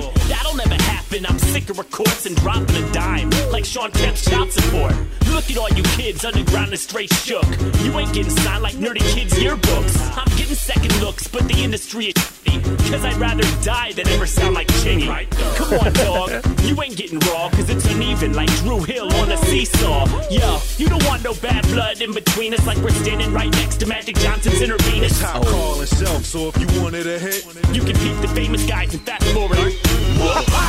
Explosion, game on lock. Let's drop this, it's that sick hip hop. It's like that's right. Yeah, you're good at dissing, man. You know what I mean? You're really good at dissing. It's hilarious. I figured out a way to do a Magic Johnson AIDS diss. You know what I mean? That's all I care about. And this, I mean, you hear. I was blown away by this because you hear Kanye West produced one of his tracks. Yeah. And it's called Armand Asante. He's also one of the guys yelling "Blau" in that song. Oh, is he? Yeah, he was just in the studio and he's like, "Can I get on this?" And Are you serious? Yeah, and I was like, I don't want him to rap on it because he wasn't. Anyway, he wasn't that good of a rapper. And doesn't he admit that though? Yes, he got better. Does. Yeah. Isn't there a story where he was at Jamie Foxx's house or something? I mean, I was there when he did it in front of Jay-Z and a bunch of guys. Oh, and really? That was just people being like, he's not that good. Yeah, he got better. Yeah, and he got better, right? Yeah. But this is crazy because in what year did this come out? Well, come out is different than when it was supposed to come out. It was supposed to come out in 2000, 2001, and then people started to hear that around 2004, 2005. Okay. Yeah. Which you hear the Kanye West production in here, like, it's insane. But you hear definitely different. Yeah, it's definitely different, but you hear it in there. I mean, it's amazing. The game's on. Hot Carl dominates y'all ears. I'm making suckers disappear like a meal's career. I'm just joking, but you having trouble coping, cause you beat me is like that Flippin's drummer jump roping. Cause me and Kanye made this real picante and grande. Why you suckers act on Asante? Suburban strangler, angle to rip a stranger. With lyrics so hard I'd even make mystical say danger. And right here's an MC that you should fear. Underground like snuff films, throwing blows like Lambeer. Crushing the rest till there ain't nobody left. And if I don't go double platinum, then I'm blaming Wyclef. So rhyme line for line, let's get it done. None other will do when my crew's out there having fun. Punchlines like landmines, Bensonhurst to Anaheim. I'm dropping dimes, why y'all suckers silent like pantomimes? What?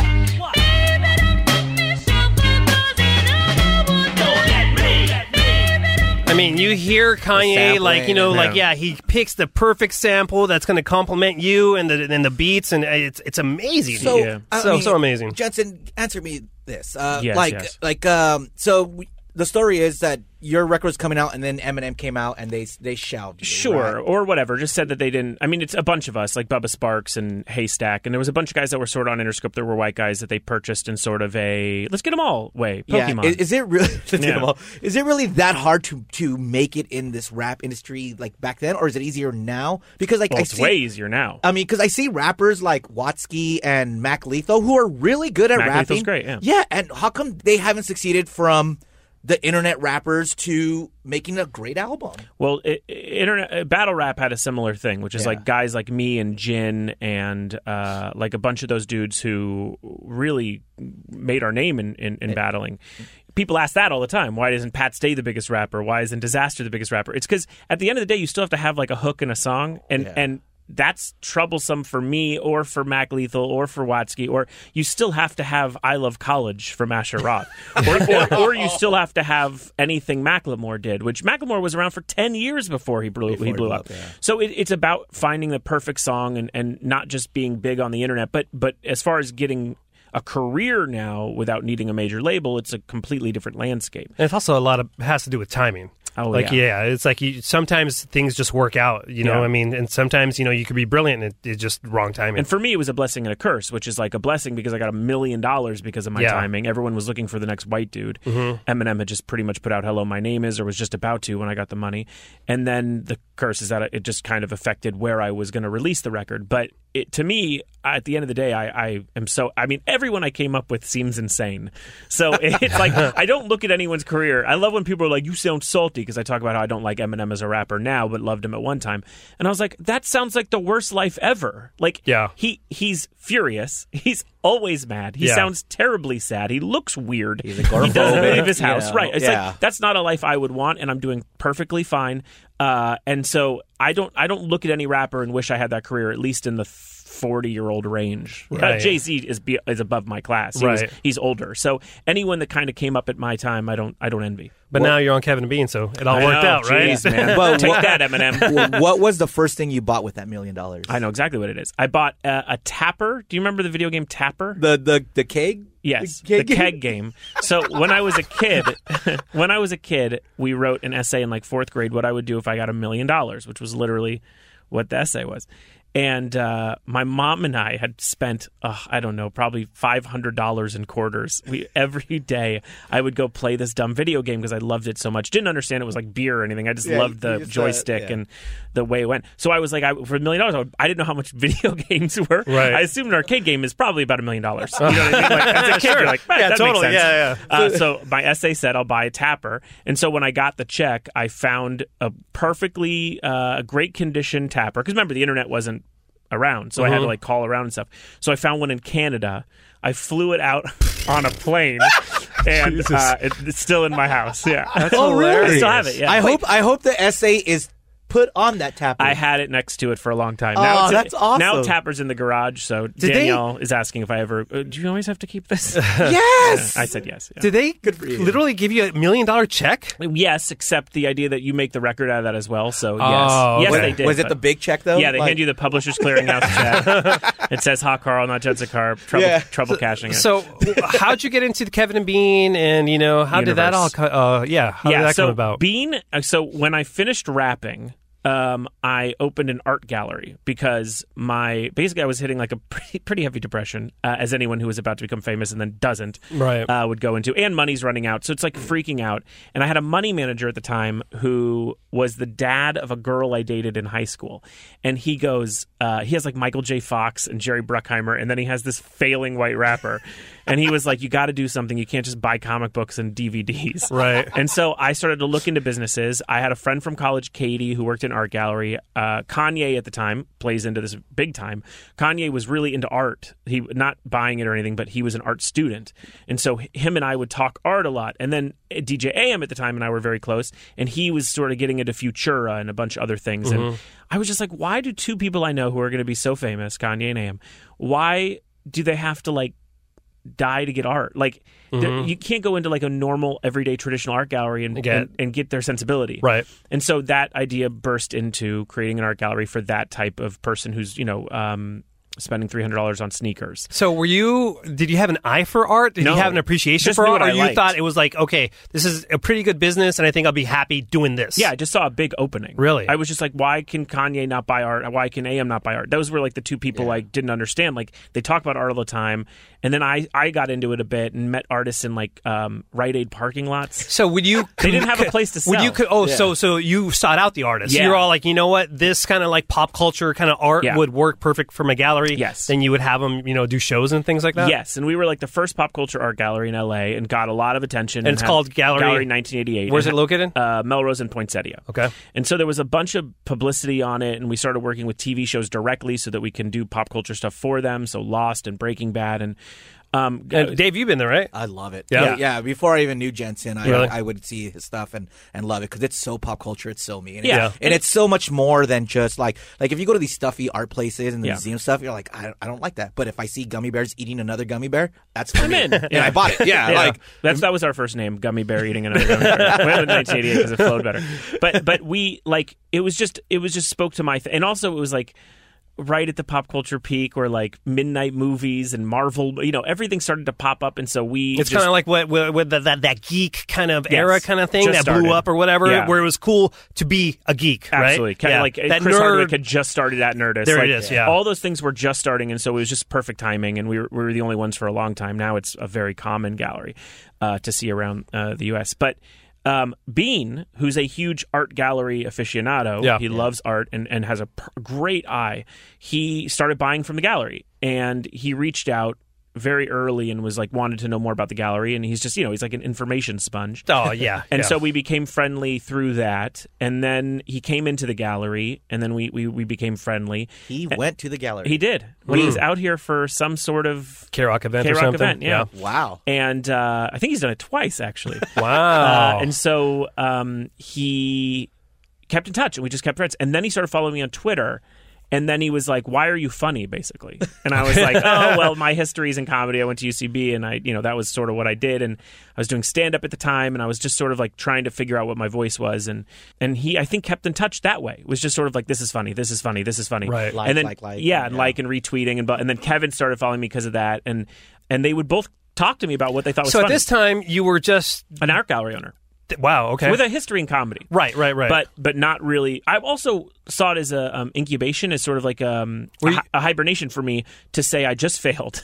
Were you doing your get up on this at this point? No. Or no, not yet? No, not yet. So this is years ago. Yeah. This is really 7 early. years ago or longer probably, than that? maybe, about that. Maybe a little longer. Okay. Maybe 8 years ago. Wow. And so I myself was going through like a creative metamorphosis, sort of saying, what do I want to do now that rapping had failed and the gallery now? You're getting older. Yeah. This is, And I don't totally. have to be there every day. Yeah. That was like a big thing too, is like I had made it so that it's popping. So I can walk away. Self-sustained. Yes. Yeah. And so I started to do a lot of comedy. I started to go to Funny or Die, and Paul Scheer kind of took me in as a mentee a bit, and we did a thing called Arsenio Paul, which is where Arsenio... That was very fun. Yeah, Paul Scheer dressed as Arsenio, and we funny. did Arsenio Hall bits word for word. I did the Jerry O'Connell bit with Shia LaBeouf, which is where I rented the art gallery next to Shia LaBeouf's. I recreated it literally shot for shot while he was running his gallery. Well, to say that was when he would put the bag over his head and let people he was come doing all in, the crazy yell at art him. things. He would let people yell at him. Yeah, I went there the first day and saw that there was a line and was like, this is so stupid. Walking away, noticed that there was a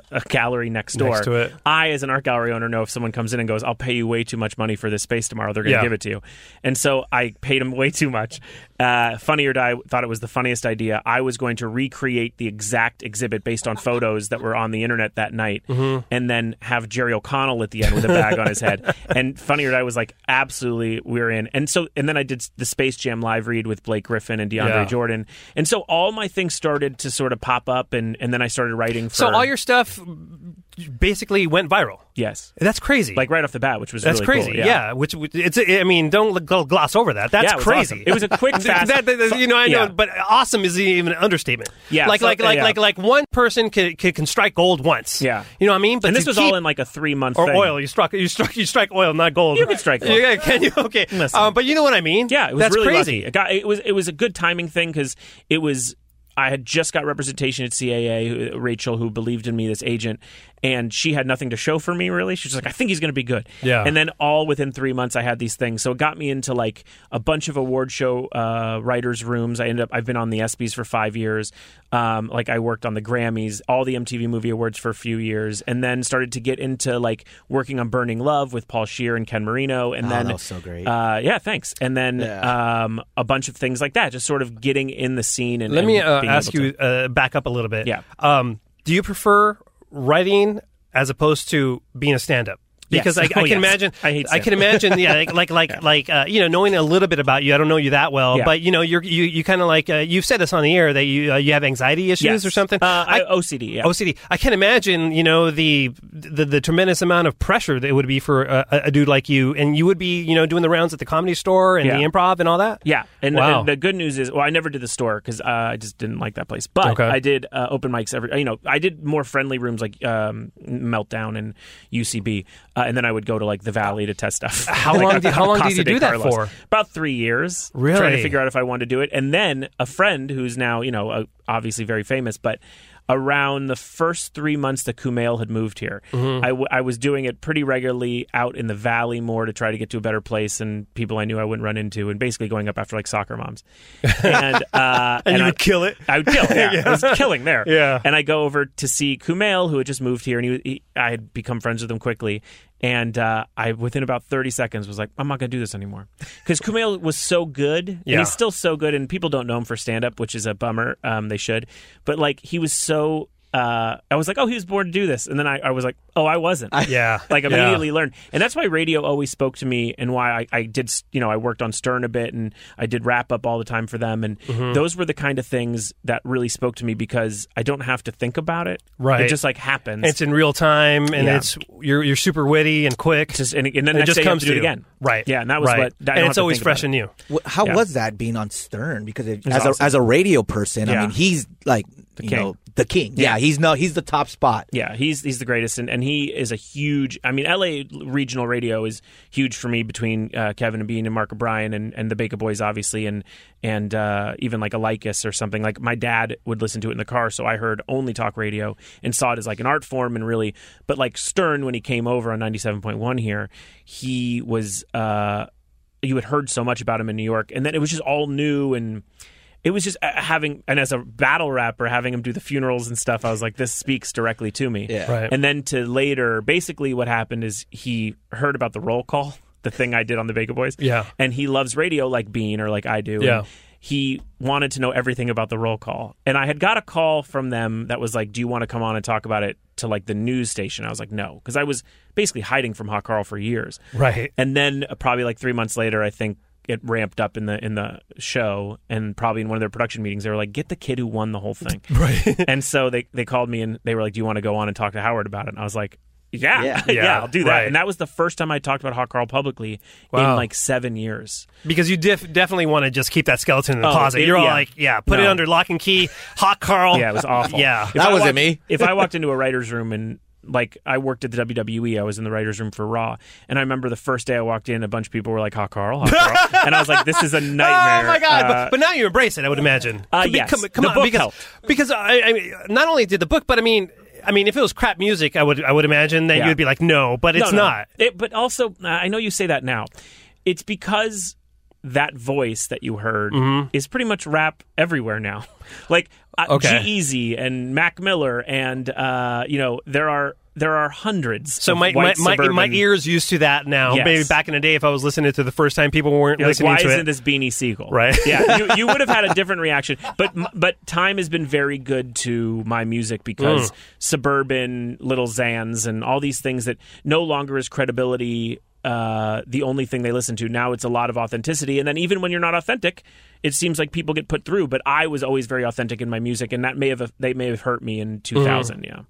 And so Bean and Kevin start following you on Twitter, become fans of the Twitter. I started to say certain things that then they would be like, "Do you mind if I rattle off this on the radio? I'll mention your name." Now, were you a fan of the Kevin and Bean show? Yeah, growing up, I was a huge fan. Okay. Mostly because my summer camp really was almost like a K-Rock sponsored camp. It would just that's a real thing? Summer camp? Well, summer camp is. Oh, but really? I'm saying they would play K-Rock like through speakers, and like it was like we would know Jed the Fish and everyone because of that. And then I became a fan. And then also like I had, as a rap nerd, I would listen to Jay a lot, Jay Thomas, when he was on Power. Oh, I loved him. But then because of camp, I started to get into Depeche Mode and some other things and other, I guess, basically become more alternative in that way because of K-Rock. And so that got me into Kevin and Bean. And was it like the Jimmy Kimmel, Adam Carolla No, era? earlier than that. Earlier than that. So it was Courtney okay. Cox. Yes. Wow, absolutely. so you're a long-time Kevin and Bean Well, fan. I mean, then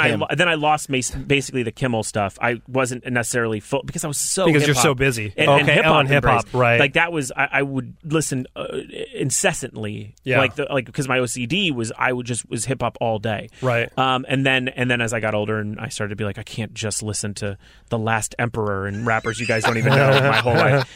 Then I started to get more into Kevin and Bean, and then got into it over the last 5 years when we became friendly. So it's funny that they would because I mean, if you really put it into context, they don't really know Jensen. He's just she's just the owner of an art gallery, and they're like, hey, can I rip off your material, basically? Well, they're saying it's right. It's tweets. No, I know, but they would say we'll give you credit. Do you have an example, or do you remember any of them? I don't know if any of you guys do. No, but that's hilarious. I just find that funny. I remember him being like, do you mind if we talk about this? And I was like, oh, please, it's an honor. I guess I could look in my old DMs. Okay. But I would be like, oh, it's an honor for you guys to mention.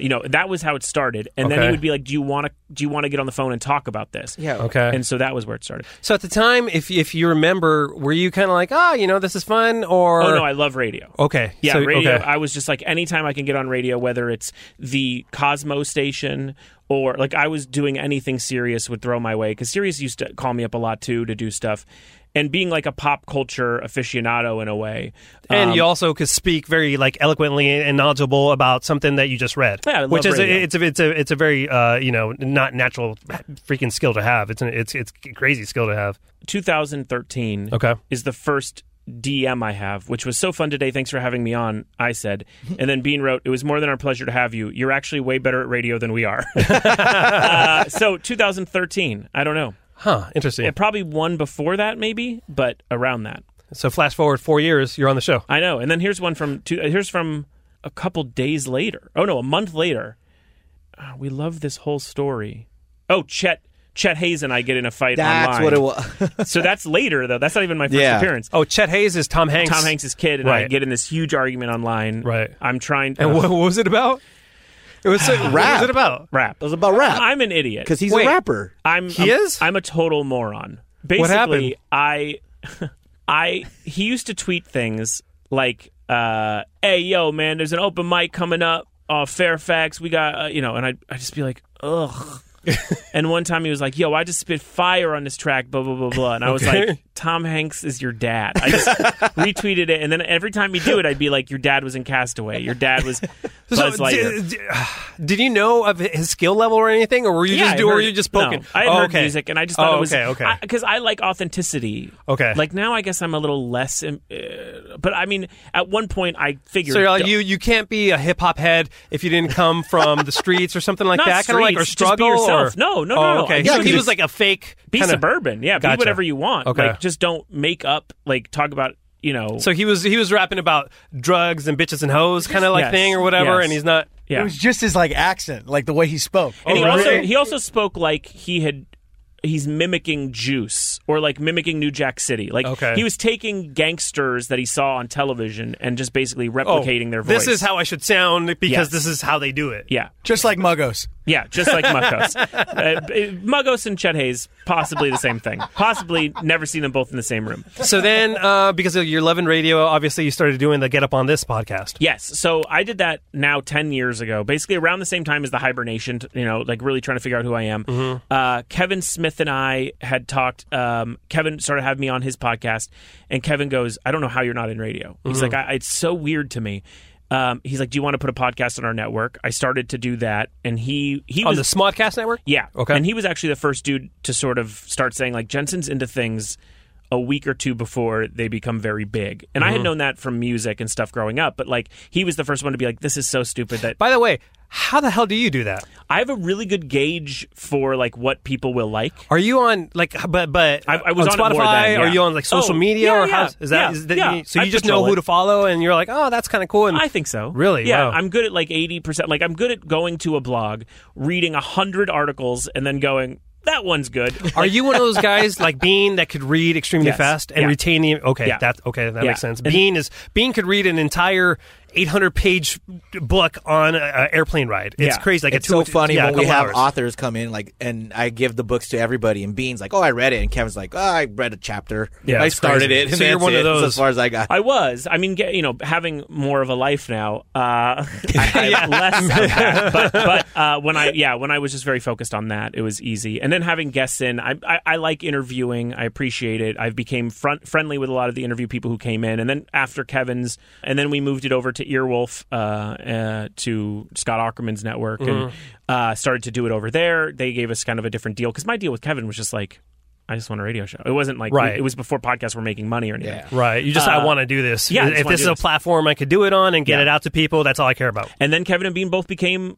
avid listeners of the podcast, which was bonkers to me. Right. So they would write me all the time being like, "Oh my God, that thing that," and almost separately, not knowing that they were really listening. Yeah. And so they became fans. And, That's interesting. Yeah, and that was super nuts for me. And then over the years, they just kind of kept in touch, and obviously I started to become a regular on the show, and that was where everything sort of happened.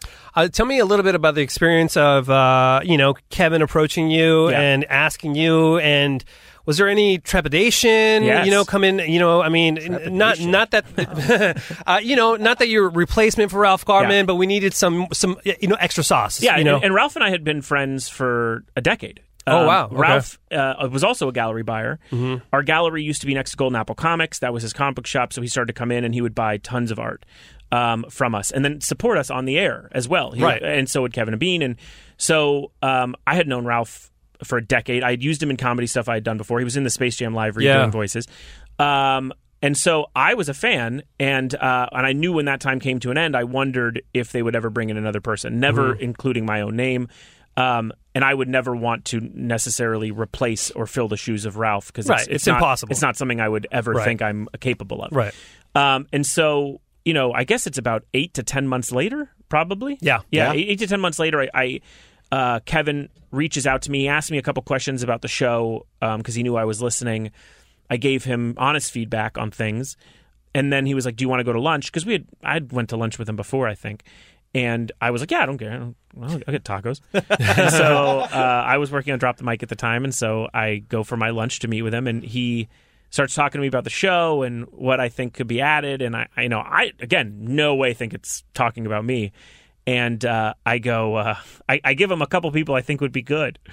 Who were they? Well, Brad, I think, is great. And Brad had already done... Williams? Yeah. Okay. And Brad had already done morning radio, and he didn't like it. In so Frisco, it's kind of a nightmare for him. And then I brought up some people like in my world a bit more like UCB comedy world that no one really knows.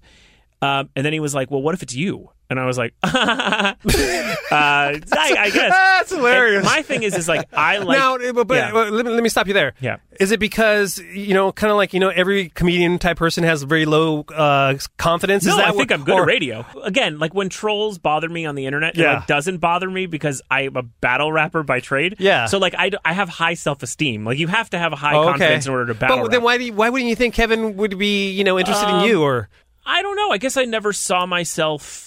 Maybe you're too hip-hoppy, or no. I think here's what it is.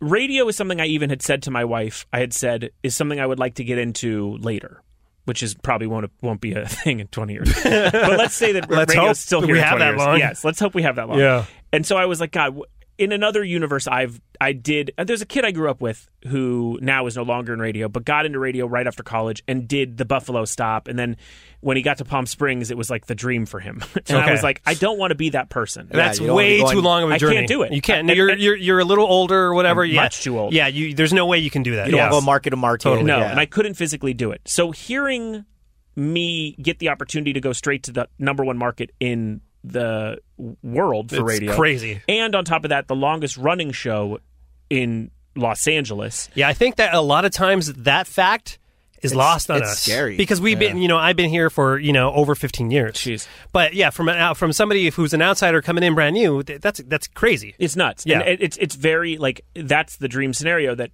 and I guess I just never put that together. It wasn't like Brad had all this radio experience, but I just sort of thought to myself, I never just put myself in that equation. And then when I thought, at first I was like, well, that's not something I could do. And then it took me and then Kevin at the time was like, "Why don't you think on it?" Okay. He's like, because the whole team's thrilled to. So when he brought it up, you're like, I don't know. Yeah, I didn't know. Really? And I had to go talk to my wife, and there was a bunch of things about getting up in the morning or what our lifestyle was going to be. We want to start a family, things like that, that I didn't. And also, like, I was taking so many writing jobs, and they pay very well. It's not that. It's just there's a lot of them, and it's not conducive for like a family. Right. So like I wrote on Sacha Baron Cohen's show, and that took me out into Washington D.C. for 2 months, or and then that was off and on. Sacha would cancel a date, and it was like, ugh, now I don't have any.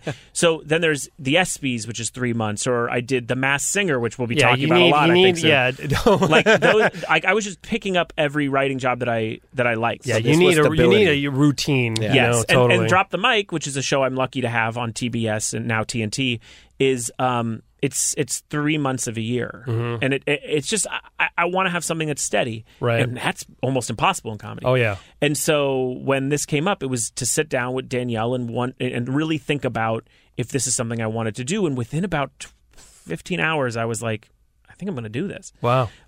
And so that was kind of the thought process, and also seeing where I fit in. I really, as much as I had listened, for the next 2 months, which Kevin and Bean were, or mostly Kevin, was involved in that process, which was me writing to him saying, I listened to this today. I really took notes. So tell me a little bit that, because I'm really interested in, because I have a lot to do with behind the scenes, how things get brought up on the air. Yeah. What, from, somebody listening, an outsider, listening in, what are some of your notes?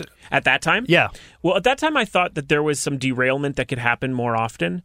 I thought that there was a missing wild card to an extent, that I thought as a radio fan, there's sometimes where Kevin and Bean, who are well known for being structured, I thought that there was some worth in like pulling the tracks off. Right. No, I agree, because sometimes it just sounds too formulaic. There's not. It's a great for sure. formula. Don't get me wrong. I mean, it's still Coca-Cola. I've always said the Kevin and Bean, there will never be a sauce better than the Kevin and Bean sauce. No. That chemistry. Yeah. When one's on vacation and somebody else is filling in, that sauce is different. Yes. Do you know what I mean? The Yeah. Kevin and Bean sauce is the number one sauce of all time. Yes. You know what I mean? But so I get you. However, with that said, that sauce can use a little, some extra ingredients. Because a lot of magic for that sauce comes from things you didn't predict. Absolutely. And I thought that the show, at least in the last 3 months that I'd listened to intensely, I had thought that there was not enough what is going on here. And as dumb as it is, because I didn't plan doing the home improvement thing and it becoming a thing, but also like we stopped talking about whatever was being said, and we talked about the home improvement voice for 2 minutes, and now it's used a lot. Yeah, which was great, because I remember that when that bit happened, you're racing to get it. I'm racing to get it because I was like, Jensen's right, because I was a religious. You knew. I knew. I was like, God damn it, and I was like, play it. And I think Kevin and Bean are known for that. Absolutely. And I think that over the past year, mostly because of just all the chaos and things that have been happening at the station and things like that, maybe they were just like, let's not get through it at all, because they were still killing. Yeah. But it was like, I think they were like, well, we know this sauce is good. This is going to work. And I wanted to come in and be like, yeah, the sauce is very good. Yeah. But also like, here's some mayo, and just like throw it on things. Right. Also, good metaphor. You're the for me. sriracha. You're the sriracha. No, I'm very white. I'd like to keep mayo in the sauce. And so I just immediately thought to him, and he loved hearing that. Bean loved hearing that. I think they both were like, yes, that is true.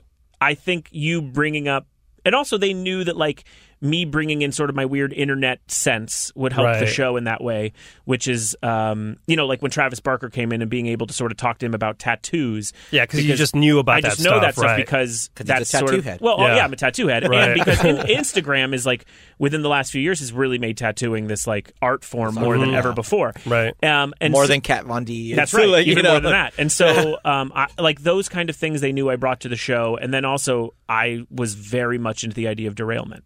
That's awesome. That's he's a wild card who needs to be dealt with. That's Jensen. I'm always about that silliness, about that, just like, let's see what can happen. You know what I mean? I love that unpredictability factor. I'm all about that. I'm all about that. I hate you guys. As the producer, I need to be like, come back in, come back in. Like reel it in. Like I was happy I brought in that weird Fat Joe invisible train. It's amazing. Thing. But it like didn't stick. No one like it's fine. I love the segment, but it's like, but then you bring in the guy who does the fast food reviews, and now the disappointment thing gets use all the time. Yeah. Review bra. A review bra. I love the idea of bringing something and being, well, that one didn't work. Yeah. And then bringing another one and then accidentally saying something and it forever being... Sticks. Yeah. And those are the things that OH2. And those are the things that like, to me, mean more...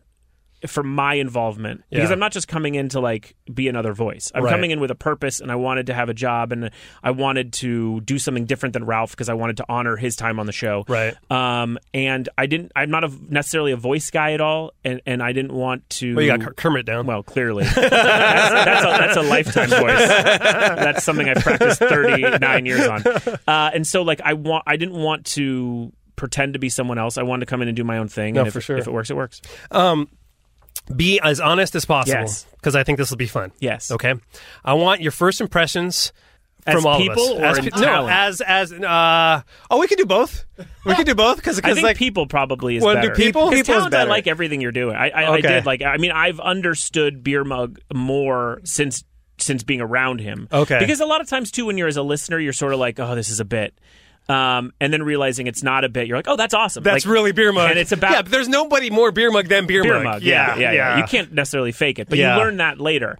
I mean, I guess with Omar, in the first meeting, I think we've hooked up with the same person once. What? We Did hooked up? A comedian? A comedian? Someone had hinted it to me. Oh, wait. It was said there out was loud? something. What was that? Like hookup, or like I thought. No, not hookup. We had worked with some. We had worked with somebody. Okay, got it. I was I've been with my wife since we're high school sweethearts. But I didn't know if there was like a break. I didn't know anything. No, someone had hinted towards it, and I was like, oh, Omar, you got a comedian out there going ahead. And then I was like, oh, what are you saying? No. Omar's getting a little strange on the side. You were outing him. Like, let's delete that one. And so this is a long old story That's for funny. me. Obviously, I'm now married and in love. And so I was like, oh God, did he? I was like, oh man, I thought that he had like honed in on this weird story and been like, I thought we had like a beef, not a beef, but I thought that you were like, oh, I guess he's that guy or something. Omar, but then I realized quickly that's not at all it. And I had known hilarious. Dave forever, so that's not. I mean, I'd known him as a producer forever. And then with Beer Mug, I guess I came in sort of thinking it's like a loud bit, and then being like, oh, it's not at all. No. That's great. Yeah, he could tone it down in the meetings and stuff when need be. Not really. With me, it's been fine. Oh, really? My favorite thing Beer Mug has done since I've come on the show, and I told this story to my wife, and I love it so much, is he gets banned from his softball league, and he goes to do this judge thing where like he goes into whatever. And so at first they were like, oh, is it good? Is the story good? So he goes and tells Kevin in another room. Kevin comes back and goes, it's beautiful. I go, great. So they set up the segment, and... He comes in. Do you know what I'm going to say? I think so. You come in and they go, so what happened? And you go, I went in and the judges looked at me and I go, Beer Mug, stop. Wait, hold on. Yeah. What is the room? Are there 3 judges in it? What are the judges like? Who are these people? Wow, hold on. I had to paint that so I could defend Beer Mug there because every time Beer Mug comes in, it's usually the opposite. Tell him to shorten it up. Yeah, it's the, well, guys, I drove down to Sepulveda and I went to I opened the door and...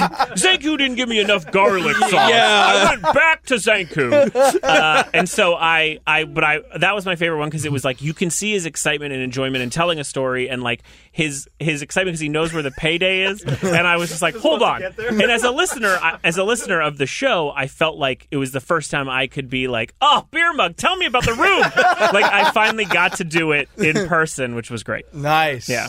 That was my first like, oh, this is awesome. And then Omar, I've been blown away by. I've said it on the air 100 times. Like I've worked with, and this isn't really blowing smoke up your butt. Like I swear, but I've worked with engineers and content producers before, but never in my life have I been able to go like, it has to go like, and then I leave, and then it's exactly that when it comes in. It's Thanks, man. bonkers. I appreciate that. That's a huge compliment. And you know what? I'll take the moment and thank Kevin and Bean for actually believing in me because like they told me that you basically lied when you came. Yeah, in. totally. Completely, 100% lied. my attitude was like, no, I can do it. And, I was able to actually learn on the job, which is crazy. Because I had emailed them after probably a week or two, and I was like, I've watched Omar do this, and it's very creepy. He's very good at it. And they were like, oh, you have no idea. He pretended to know what he was doing. And the fact that he's conquered it so much. Yeah, it's crazy. It is nuts. So, and you also, I don't know if you've talked about this on B Team, you are given things that as a rapper who's recorded on programs before, it's like running a race with one leg. Oh, the gear? Like the gear okay, so I came in to do a rap for the candy corn thing. Yeah. And I realized as I'm putting down the lyrics, I'm noticing there's a delay. The vocals are delayed on the beat. And I was like, what is that? He goes, oh, I have to then place it. Mm-hmm. So basically, I rap over a beat. He then takes the vocals, moves it back into this. I was like, where this it's supposed is to be. So stupid. Yeah. By the way, this is our new studio. That's classic K-Rock, by the way. Classic, like, everything's going to be better. Nope. But that doubles the time. Yeah. At least. Yeah. Well, he has nothing going on. That's all good. Over the years, I've gotten better at it, and it's one of those things that you know what. You're right that I should, complain or whatever, but it's never going to get done. You know what I mean? Sure. So, I don't know. That's mostly all of us. We're like, well, we should. We put in tickets. Do it. We put in tickets, and 6 stations. Six stations. Yeah, I've been wanting when Kevin or Bean are out of town. Especially Kevin. When Kevin and I are at the show with Allie alone, I miss the drops because Kevin is a little more engineer based and he's not necessarily thinking that way. And he has a different process than Bean does. Yeah. And I miss the drops, so I've been saying I can start it and start setting it up to get those together. And basically they're like, okay, so in a year we're going to give you the machine. Well, I have an update for you. Okay, I have an update because the request has been put in. Okay, and we won't have it by the 2nd. That's so crazy, man. Let me ask you, how's your body? How's your sleep schedule? Because I know for me, it was tough going for the first 3 years. And in the first 3 years, I gained like 35 pounds. Well, that's where I'm at. That's my one issue so far is that I've put on about 7 pounds since I started. How? We haven't even been eating here. It's not about that. Oh, really? It's about time-wise. Okay, couple things. One, to address sleeping. I have a wife who, if given her own thought, she would just go to sleep at 6:30 every night. So it's a blessing because we go to sleep about 8:39 now, and she's thrilled. God. And then I wake up and I have no. I mean, you're good. You're ready to go. Yeah, it sucks because I have to catch up on news pretty much when I wake up, sports and all those things. But I'm fine with the sleep, and I think. And Kevin has written me before and been like, "It's creepy that it doesn't bother you," because it doesn't. Then, as far as gaining weight, so what happens is I don't eat, which is very weird for your show, because I think any other show eats. That's I don't know why those people don't eat. Yeah, you guys. What do you mean? Like I always eat my snacks and stuff. They don't eat at all. You know why? Yeah, they don't eat at all. No, because we don't eat until like. Either we get breakfast with the show or we go home. But that is weird. It is weird. Like Someone you should eat it. Yes, you should eat it every couple of hours. Yeah, we should, but like I do because that's normal. Yeah, no one even brings in a bar. Yeah, no. Here's what's weird because here's why. Here's at least for myself. Here's why I go to bed at midnight or 1 a.m. So stupid. And then because there's too much to miss out on. And I love watching. That's why he's really sharp. Yeah. No. So then I get up and at 4 I don't have time to prep, do anything. And I come and, I do my job here, and then I go and have lunch or dinner or whatever it is at like 4 or 5. And then I eat dinner. You're eating once a day? Twice. What's the other one? What? It's usually eat around 3 to 4, and then at like 8 or 9. Huh. Yeah. Have you put on some weight from when you started? Yeah, right? I put on a lot of weight. Yeah. I had to. But it's also because I sit here. But don't you also pick bad food? Not so much now, but back in like when we first started, I would work like 12-hour days and just eating McDonald's and stuff like that. It was just I just sit there and like I haven't figured it out yet. Yeah. I can't believe that the sleep thing doesn't bother you. That is bizarre. I actually kind of like it. I hate my wife is my wife is the opposite of yours. Yeah, she doesn't go to sleep till 10:30, and she hates the fact that I want to go sleep at 9. Oh. She's like, "Come on, don't you want to?" I was like, "No, I don't want to watch Modern Family. I'm ready to go sleep." It's crazy. We'll wake up and realize we went to sleep at 7:30. She will stand up and just high five me repeatedly. That's like crazy. She's so happy. It's a dream. Well, see, I have to watch the 11 o'clock news just to know what's going on. That's awesome. Well, we'll get it eventually on the show. But my wife is a very odd bird, and it probably is because of her childhood being on television. But if she never saw television again, or heard the news again, or found out anything for the rest of her life, she would be thrilled. Well, She's a nihilist. So yeah, I'll tell you this: the news isn't good. Like it's but she doesn't even care if it's news. There's never anything I watch and go, oh, that was nice, or like that was. I'm glad I know this now. No, it is. But even beyond that, just like she likes going to Clippers games and likes watching basketball. But if she never got to watch basketball again, she also has this weird thing where if like the movie's an hour and a half. And she's after 30 minutes like, this movie's good. We could leave if you want. What? Like doesn't need to see the ending. No, doesn't we'll watch a TV show. She'll love 3 episodes. It's like a 13-episode season. She's like, that's enough. That's great. I love it. What? Like I saw it. I get it. It's so insane. That's who does it's crazy. that? But that shows you going to sleep early. It's a similar thing. That's which is hilarious. just like, no, I'm done. I'm done with my day. Yeah, Just high let's go. fives. Yeah. So does she get up early? I think, what? Does she get up early? Yes, she does? absolutely. Yeah. Wow. She gets up probably about 45 minutes after me. That's the one thing that I love about this job. Yeah. Is that you do your first job, and then you have the rest of the day to do whatever other side project you have going on. So that's the one thing I love about the schedule. Yeah, Drop the Mic comes back on air January 23rd, and I don't have to do anything for it, at least till like March or April. Nice. So like that whole time is open. I'm doing something now with Ken Jeong and Shaquille O'Neal, which takes up some time, but not a ton. It's great because I get to juggle both, but I'm having the most fun here. Cool, man. So it sounds like the first couple of months are a thumbs up. You're having a good time? Yeah, you can bring me in when I'm way more jaded and that's 45 pounds heavier. We're gonna bring you back again in a couple of months, and then I want to know the real truth. Like, all right, who's bugging? Yeah, I'm like Danielle goes to sleep at 11 now. I still don't have my drop machine. No, that's gonna be the case. Happening. Like I'm playing it off my phone. Yeah, that's clearly happening. Well, thanks, man. We're definitely glad you're part of the team. Thanks, we all love guys. having you. We think you're a great addition to the show. Thanks for coming on the B Team podcast. Absolutely. I know we're very low men on the totem pole. No, you know you're the B+ team to me. Thanks, Jensen. Thank you. Oh, yeah. Tired. So that was good having Jensen on. I'll get a little insight of how it is to be a new employee here on the Kevin and Bean Show and the world famous K-Rock. Thanks for listening to the B Team. Keep those emails coming in. Omar@krock.com. Don't email Dave or Beer Mug because they never read them. And also call the Afro line 323-520-AFRO when it works. The B Team, yeah. The B Team. The B Team. Oh, that's right. The B Team, baby. All right, we all know this is a long episode already. I do have a bonus track. I'm going to ask Dave and Beer Mug if they want to roll with this and do it, or we could not do it. Or drop it in. Or drop it in. Yeah, if you guys want to drop it in. All right, what is it? This is Federlisi introduces Black Christmas.